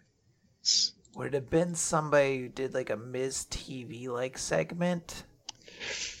No. Okay. Propose for pact. It's not Shane McMahon. That is much closer than The Miz, but not quite. Okay. For pact. Oh man, I should try and work out a way to do Raw Underground in this somehow. Pugilist something. Right. Is this Paul Heyman? Yes, it is. Yeah, there we go. Very specifically when he was part of The Alliance. The Alliance. I want to do a podcast where we just talk about The Alliance for an hour and a half. And how dumb it was. We're going to have ECW and WCW team up with none of their best stars. We need to have Rob Van Dam. Booker T. Oh, The End. The Big Show. Stone Cold Steve Austin. Kurt Angle. Wait, what? Sean Stasiak. I could stretch and see Big Show and Steve Austin, but Kurt Angle, I mean, I guess he was at an ECW show. All right, Nick, let's play Fun World in the future. WWE buys AEW and wants to repeat the Invasion storyline. Who are the funniest wrestlers they can get to be Team AEW in the Invasion? Cody Rhodes. That's a big star. Randy Orton, because of the time that he threatened to go to AEW to get a fatter contract. Okay, that sounds about right. Who are some people that? God, there are a few people that are like, what if they were all elite though? I think, but I don't know. I want to, because like in my mind, I was just thinking like Marco Stunt, like obviously. Oh, so like if AEW got bought out and all their top stars decided no. Yeah, basically. Okay. But like, because I know Marco Stunt's been released, but like I was like, who would be the really funny ones for them to try to hang up? They're like, the biggest stars of all elite wrespling are here. Your favorites, like Colton Gunn, yeah, but not Austin Gunn. The Ass Boys had a fight. All right. All right, let's get to PPP. But speaking of wrestling, PPP Chapter 34, 4-on-4. I forgot the Survivor Series. I forgot that this was the premise of it, and it's very funny to me when they explain it, like how we get to this point. Don't know how this. I'm sure this must have happened, but it boggles my mind that this is going to be a thing. So, So last time, Sora Chica got a call from Fanta and decided to put Lucky on the phone, but they decide to go outside first before that happens. I don't really know why, but they do. And Lucky answers the phone, and Fanta literally is like, "Finally! Why did you make me wait that long?" And Lucky says, like, "Yeah, Sora Chica said we needed to leave the Ryokan before answering the call." And Fanta's like, "Wait, who am I talking to?" And Lucky says, "It's Lucky, your brother." We came from the same zygote. And he kind of awkwardly says, "Yeah, it's been a while," while Fanta says nothing. But then Fanta has a very, very obvious Cheshire grin on his face, and he responds, "Yeah, it has been a while. How you been?" And Lucky says, "Yeah, I'm doing okay. Sounds like you're doing okay." And Fanta says, "You guys are all together right now, right?" And Lucky says, "Yeah." "Oh, good timing, because I'm going to be going to Japan for work. You ever hear of Animato University? Every March they put on this huge festival the day before graduation. It's an interesting university." All right.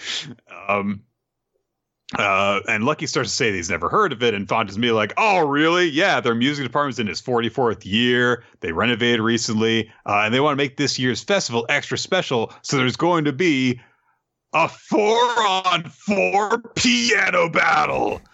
It's very amusing. Like, it's almost as though the manga like turned to the reader or the characters, like the readers, was just like, this is a battle manga. Like, this is a shonen battle manga. We gotta have a showdown. So this is what we're gonna do.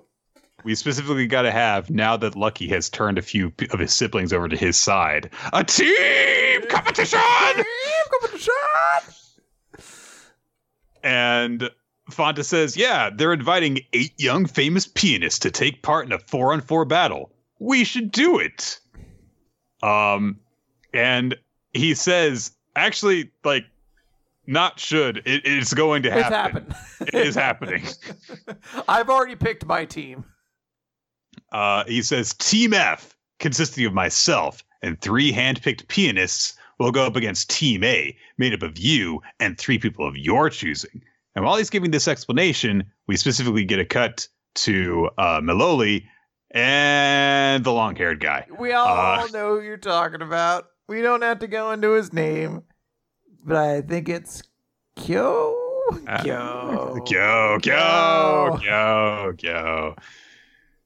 Lucky goes, huh? And Fonta says, yeah, there's been a lot of buzz about you recently. And I've always been famous. I'm always a big deal. And he says, like, yeah, it's called a battle, but it's really more about working together for the sake of a fun event. He is clearly lying. Yeah. He is clearly going to treat this as a battle. But he says that they're going to be the opening act for the university's orchestra. But it sounds fun, right? So Lucky says, hold on, hang on. And Fonta says, yeah, I'll send the details to Sword Chica. Take a look at it. Bye! Just hangs up. Before he doesn't hang up. Yeah, I was going to say before he doesn't hang up. Lucky does manage to stop him. He says, wait, if you're going to come to Japan, I want you to pay Mom a visit. And then Fonta hangs up, which is like worse than if he had hung up before Lucky could ask that of him. But Lucky turns to Sorochika and he's like, hey, does Fonta know how Mom's doing? And Sorochika says, Rachel has talked to him. And how did Fonta react? And apparently the only reaction was, hope she gets better. Damn. Which also has like this like silhouette effect on the word bubbles, which part of me makes me go like, does that cover up what he actually said? But nah, the dismissiveness of that and just like the neutral tone, I think covers everything. It's his mom. Like, come on, dude. So Rachel is apparently still trying to get Fonta to go out to see her.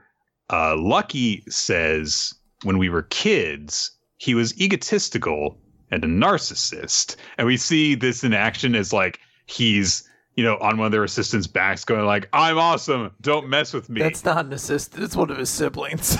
Is it? That's Don. Oh, okay. Right. Don looks that. I just like because Don was a fucking as a 6-year-old wearing a full tuxedo suit, basically. Right. But it's so much harsher. He did it to his own siblings. Yeah. And then and he's a narcissist.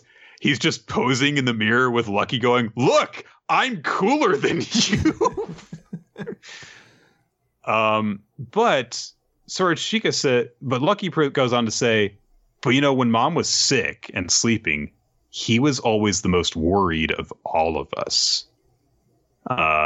And Lucky actually says, like, I wonder if he's changed, and if he has, then it's my fault, which is very sad. Like, blaming himself for something that, honestly is not his fault. But Sorochika says, I'm not really sure about that. We don't really get any follow-up on that because the 3 siblings have arrived in the hospital and Mimin bursts through the door going, Mama! Aww. Yeah. And she immediately goes to see her. And she's very happy to see them. She's just got this very quiet smile on her face as she greets them all. They ask how she's doing, and she says, I'm fine, but all of you, wow, you've really done it. Are you okay? And she just looks between them. And Lucky, first scandal. Sorashika, second scandal. Min, run away. I do love that scene. And Min's just smiling, and she's like, I'm fine. Yeah, she's got her big smile everywhere she goes. She's happy. Yeah. But they reassure, like, yeah, we're all right. Although Lucky doesn't say anything, he just looks guilty. But their mom says, well, if you're okay, then... And then she fades off, and she suddenly collapses on her bed while they, yell out and worry over her. And of course, we've known this whole time that she supposedly has she had a year and a half at best, according to doctors' estimates, to live. So it's a very real danger in their mind that this could be bad for her. So yeah, this chapter hits pretty hard. Like, it's weird because most of this chapter is just like, we're gonna do a dumb shonen fucking piano battle. Like, guess what, guys? This is Food Wars now, but with the piano. A 4-on-4 piano battle, which A, I've never heard of, and B, of all the instruments in the world to have 4 playing, like can you just imagine that 4 pianos playing at the same time? Like, that can't be it. It's got to be individual or in a row. Or I assume it's individual. Like, you can't even have them playing at the same time. Like, it can't be head to head. They just have to be maybe it's one-on-one matchups and you play and then they play or something like that. Or maybe it's judged as a whole. I have no idea. But you know what they're probably going to do? It's probably going to be some stupid shit like after they play, people pour sand into a fucking bottle based on how much they like it. And they're like, who's ever bottle has more sand wins. I think that's how Harry Potter does the stupid fucking house cups or whatever. Like, it's going to be some dumb bullshit like that. But you're not wrong. I never am. I'm never wrong. But then, they get to the hospital and suddenly the scene hits ridiculously hard. It's nice. It reminds you, because she's fine. I assume she's not going to die next week or whatever. But it does remind you that there is this very tight emotional core to the story. Mm-hmm. And it's nice seeing her children who are slowly coming around, seeing her again. It's nice. And as a mom, she also worries about them. I like it. She's like, are you guys okay? Because you're in a scandal. You ran away from home. Yeah, it's a very tight and effective chapter. Like, you just you hit these establishing beats, a lot of character moments in between them. And it does seem as though it's appropriate story-wise for their mother to have a setback at this point when they have had that focus drawn in on. Fanta apparently was the most worried about her condition previously. So that seems like it'll be instrumental in the conflict with him. Yes. All right. Let's move on to Mashle, Magic and Muscles, Chapter 109, Rio Grants and the Evil Giant. And our color cover page is This Rio is amazing. Grants, the cover of a magazine. By the way, the magazine I can only presume is called Hot Guy Festival because I can't find a title for the magazine anywhere else unless the magazine is titled Mashle, Magic and Muscles. So that made me laugh. But there's a lot of funny index if you check out the my favorite is absolutely Dot Barrett's dream imaginary date. So we cut back into the story. The giants and the evil army has shown up. They're destroying the town. A little girl's going to be attacked. But hey, the magic police have shown up. And we can tell this is a fantasy story because the police run towards danger instead of standing outside of it for a long period of time. But just like the real police, they're very ineffective and get punched once and they're done. So the giants are there and they're like, we shall kill everybody. And then once we do it, we will take down Innocent Zero. And we cut over to a guy whose name I have forgotten, but it's the dude from the Scorpion fight, basically, that was a bully that beat up Dot. Mm-hmm. And he's just like, hey, everyone, you remember me, right? Pierced eyebrow dude, lacked magic, mushroom head, beat me up. I went into town thinking I was going to rob kids of their lunch money. So he didn't completely turn. But then this happened. I was like, casually, I was just going to go to town to rob some kids of their lunch money. He's like 15. What do you need with $2? And he's just like, oh God, they just beat the police. They did everything. I'm going to die. I'm just going to run away fast. And then he sees a little kid who's crying. He's like, oh God, do I leave that kid to die? Yeah, I suck. Of course I'm going to leave that kid to die. And then the kid's like, help me, mister. He's like, God damn it, you came here. And the giant's like, oh, there's a human here. He's like, oh, fuck, you brought him here now too.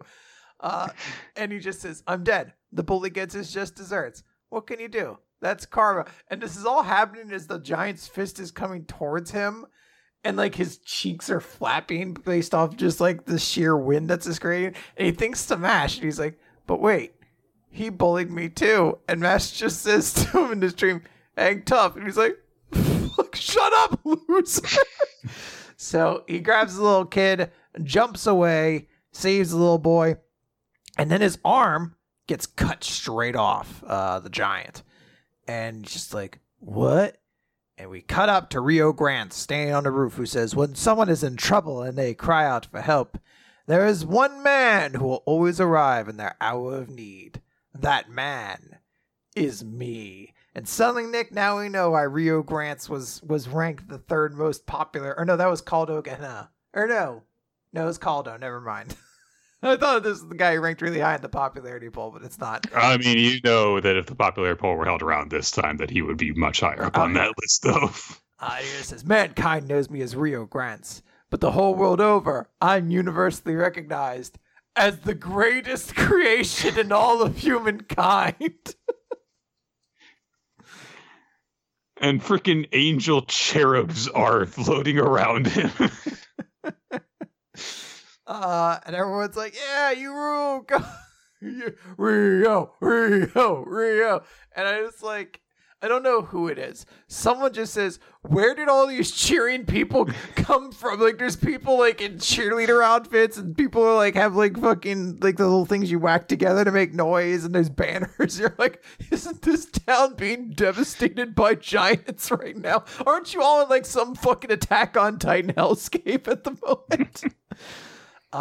The giant's just like, it matters not, divine visionary. You think you can best us with our numbers while protecting these people?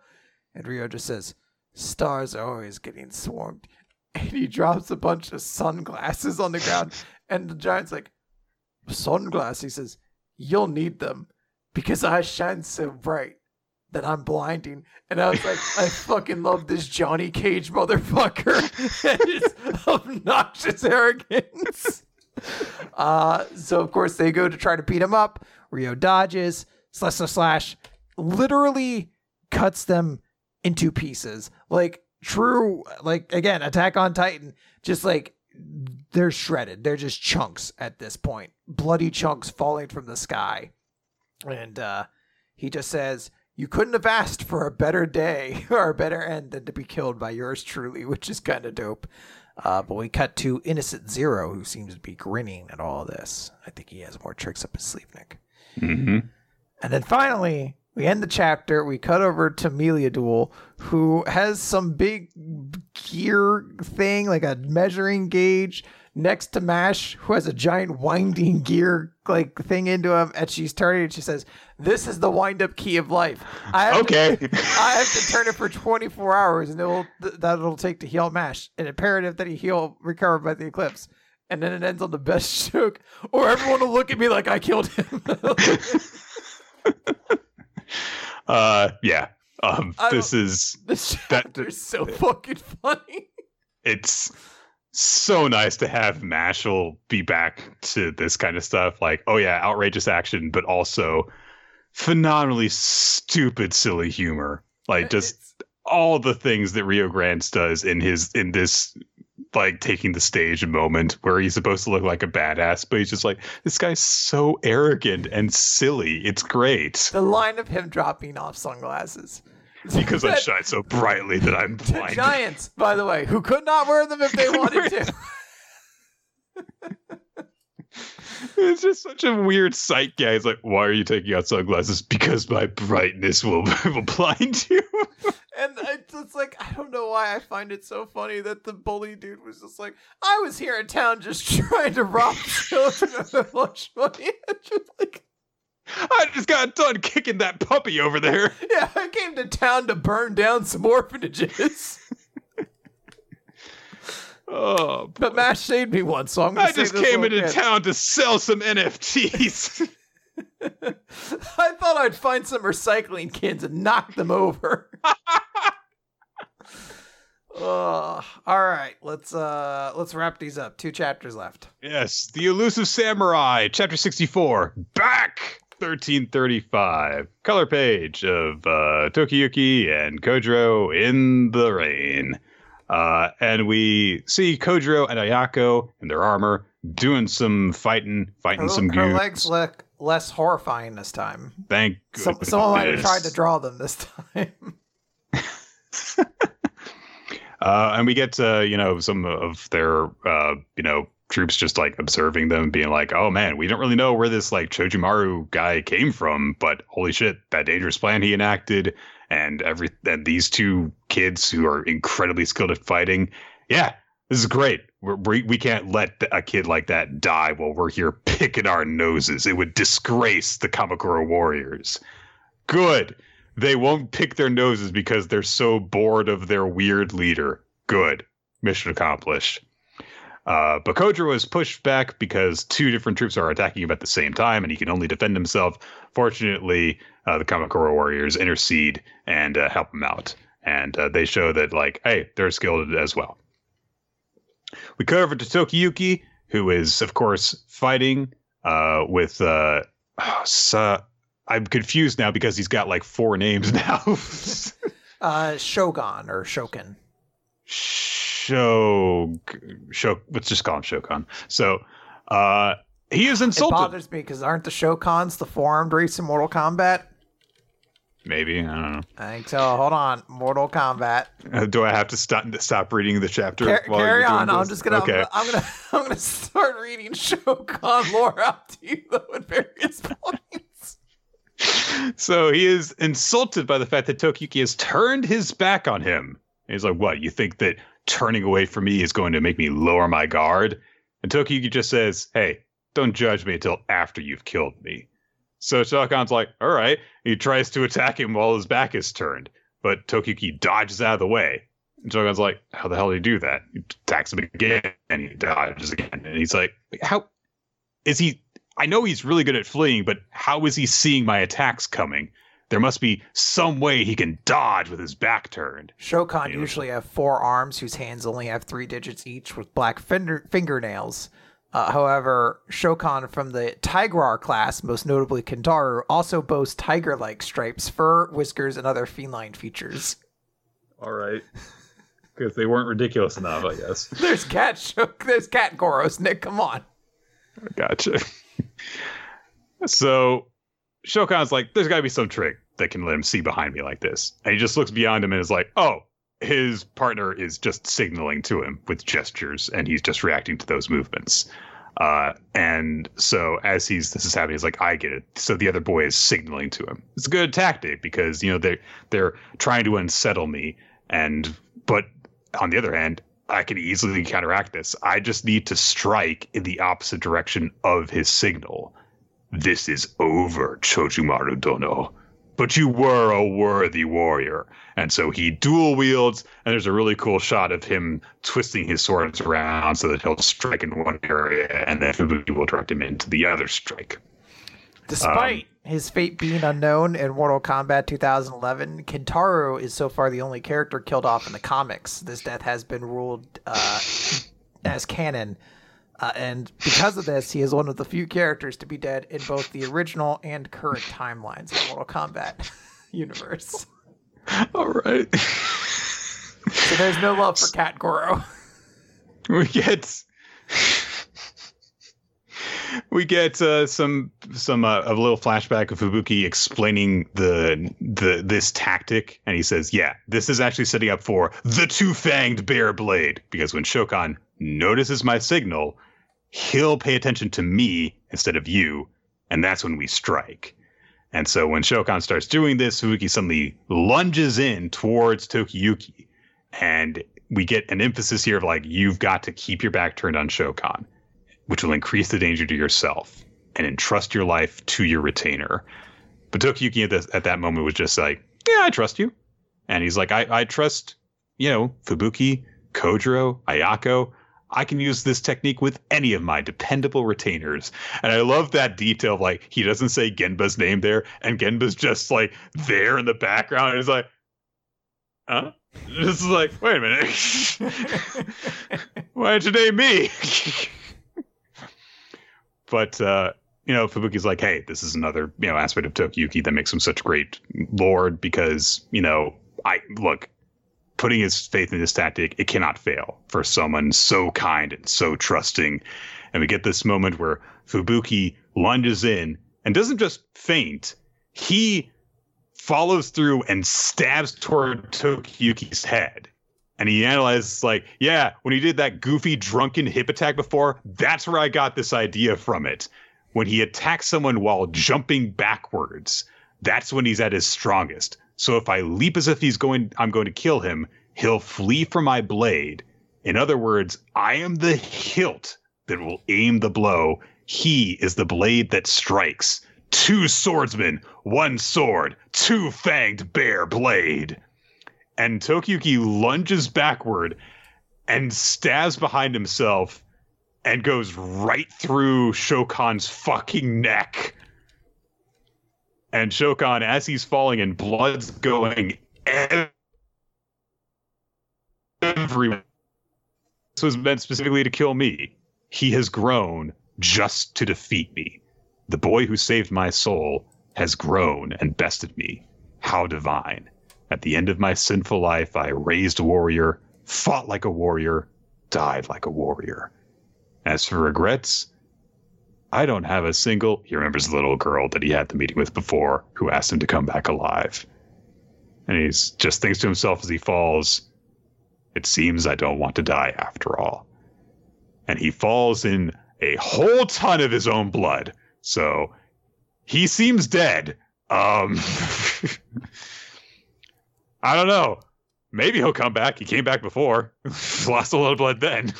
The names of the 2 Shokan racial variations, Draco and Tiger, are allusions respectively to dragon and tiger, 2 Earthrealm animals portrayed in real-life Eastern myths and folklores to constantly be battling each other, universally regarding martial arts-themed motifs. So we've all learned a lot today. Yeah, that's mostly right. about Mortal Kombat and the Shokan. I definitely didn't know about the Tiger Shokan, so I'll give you that. So you didn't play Mortal Kombat 2?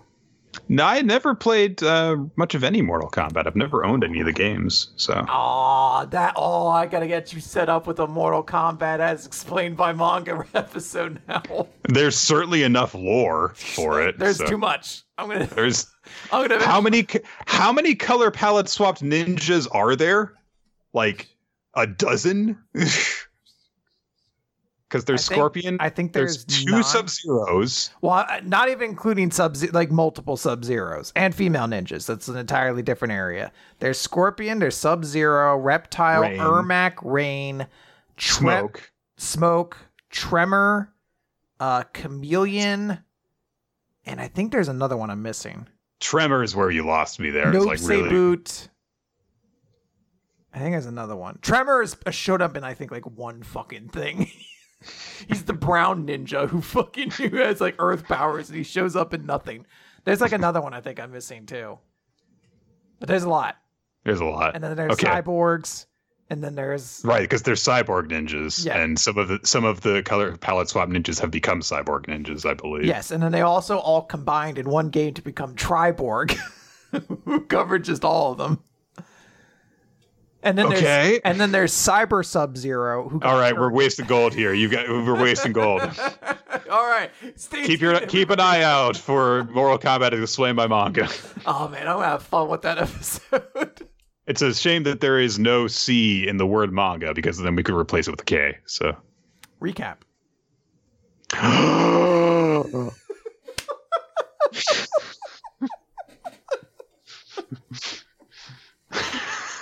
All right. That was the best reaction. All right. Great One Piece. After return. Kaido's dead. Right. One Piece.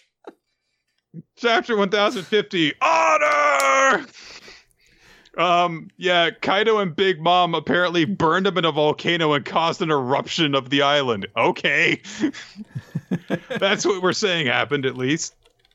Luffy falls through the air. Yamato catches him because Yamato's a cool new friend. And also they praise Luffy, saying, "Man, this is incredible. You're incredible." And then we just kind of cut down to the festival. People still don't realize, oh, Kaido's been defeated yet. We get this this flashback from the Tengu's perspective of a conversation he had with Otoko, who was like, "Oh, I heard that my daddy used to be really important. He knew he would be killed if they caught him, but he went ahead and let them arrest him anyway. So that's what somebody told me. I wonder why, though." But she's like, Yasuge gave this country a fighting chance. And the Tengu says, if he hadn't done what he did, when he did it, all the lights of hope we built up would have gone out. He gave his life to protect the future of Wano. And we get this just brief little moment of Yasuge, realizing that Otoko is eating the smile fruit and then deciding to eat the smile fruit too, so that they would, share that fate together. Aw. And Otoko realizes, like, wait, so he did that for me then, because the Tengu says he did this to preserve the future so you could grow up happy. So Otoko looks at the lantern that she's made up and she's like, well, then I'll change my message. How's this look? And Tengu, when he sees it, he gets all teary-eyed and he smiles and he thinks to himself, to a warrior, there is no greater honor. And so Otoko had the message on her lantern, I want to see Daddy. And she's crossed out part of it and instead is written in, Daddy, thank you. Aww. My heart. I wish I had another Shokan fact to interrupt this moment. No, I have to feel things now. The lanterns are floating up in the sky. Cat Viper is observing this and he's like, I haven't seen that in years. And then he's like, oh, right, stuff is happening right now. So he shouts down into the Skull Dome and says, I can confirm it. Luffy smashed Kaido all the way deep into the earth. Ooh. And also he says that Lord Momonosuke turned into a giant dragon and stopped the island from falling. And everyone's like, wait, the pink dragon's Momonosuke? And yeah, Cat Viper says, after 20 long years of waiting for the chance to avenge Odin's death, we are victorious. The Battle of Onigashima is over. Asterisk. We'll see. Probably. Most likely, but just hold on. And they're yeah. And on the way, we took down 2 emperors of the sea. Holy shit. Like, I can't believe we survived this battle, let alone won. And freaking, oh God, what's his name? The Scratchman Apu. Yeah. He's like, wait, Straw Hat beat Kaido? What the hell? This isn't right. I wish they had cut over to Hawkins, who's just like, because they cut over to a lot of supernovas, and I just wanted to be like, coughing up blood. But of course, while there is a lot of celebrating going on, there are, of course, also people in critical condition. Frankie is trying to rush Zoro over to Chopper. Usopp is trying to get Toki and Kinemon over. And then important. It's Kinemon and Okiku.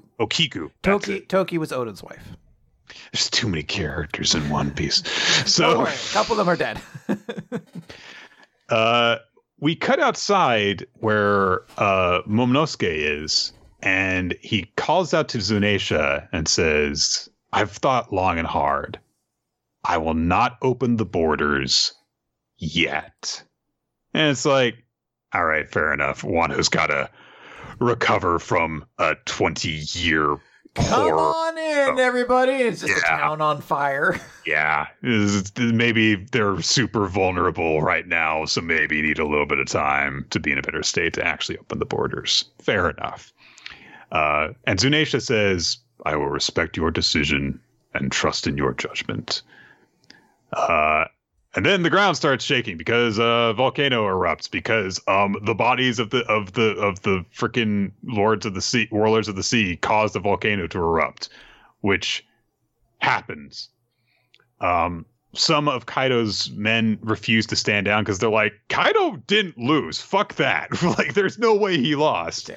And Frankie gets set to keep fighting, but Yamato steps forward and demands that they all stand down and sit. And Yamato says, "You have already died once in this fight," which is like, yeah, I mean, I guess with all the shit that happened to everyone, basically everyone is technically should have died multiple times with the virus and the fire and everything. Yeah, he's got a point. So, and also he points out, like, hey, if it weren't for our leader, the freaking island would have collapsed. You owe us your lives, basically. And if you keep on fighting from here, I will destroy you all. And yeah, Yamato could kick any of their asses. So it seems like that seems to work. The volcano erupts. And then Momonosuke comes flying down through the sky. And I was like, wait a minute, Kaido, you're not dead. Oh, wait, you're pink. You're not Kaido. Momonosuke proclaims, I am not Kaido. The eruption was the final drumbeat signaling the end of Kaido, supreme commander of the Animal Kingdom pirates. That's what you think. We'll see. And then figures emerge through the smoke and dust brought on by Momonosuke's appearance as the healthy Crimson Akazaya 9 come through, as does Komurasaki. And they're like, holy shit, is this a vision? What's going on? And then Dendro is there with them. And they're like, what happened to your hair? And Dendro says, it's going to be a long, long story. We've brought the new Shogun of Wano. And that is where we leave off. Who's going to be the Shogun? Probably Momonosuke? Probably. Look, it would not blow my mind if they're like, it should be Hiyori for all intents and purposes. But it is notable that the first major decision in Wano's new government was made by Momonosuke already, so we shall see. But, hey, if Momonosuke's making that decision, then maybe other people won't have to stick around, and maybe we'll see. Are you saying Hiyori for Straw Hat? That'd be an interesting choice, wouldn't it? It would be a curveball. Yeah. So it's like, they're like, what can you do in combat? I play the shamisen. I can stab you with the sea stone nail. I mean, I'm 0 for 1 in that being actually like effective, but it is my thing. And then you kicked at it too. Yeah. That's a great way to describe it. Fucking Orochi and his bullshit false finishes. All right, let's wrap this up. It's like trying to pin Adam Cole. All right. So that is it for Weekly Manga Recap, guys. What's the best chapter of the week? Who's the MVP? There's Gwyn, hit me. A lot of really good ones this week. This one's like really tough to pick, to be honest, but is yours, because it's already written in, Ninja already wrote yours in as My Hero Academia and Jiro? Yes. Okay. Okay. So I'll wrap this up. Honorable mention.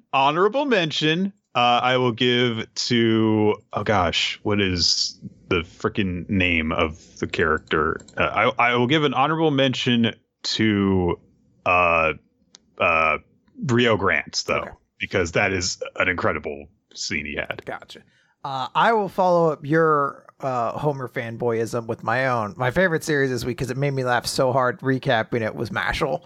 And my character of the week is Rio Grant for the same reason. Like, the dude was so over the top. Like, it always makes me happy to see MASH can evolve beyond just MASH as the source of humor. And see, like, I was like, God, why have we not gotten more ridiculous scenes with Rio Grant's like crazy pompous attitude? Like, it was really good.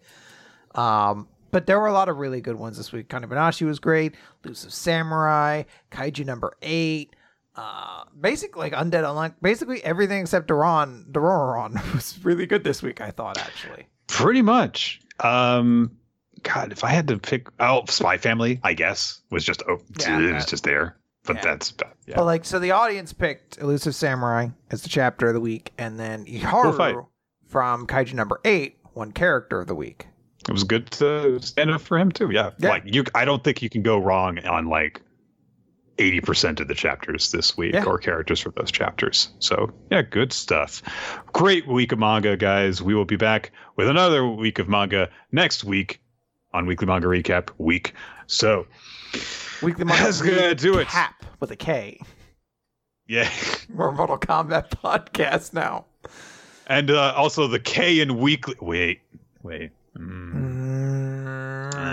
We can't futz with it too much. No, I guess not. We can't be too greedy. That is going to do it for the show, guys. Thank you for joining us for the recording here on twitch.tv/RoloT.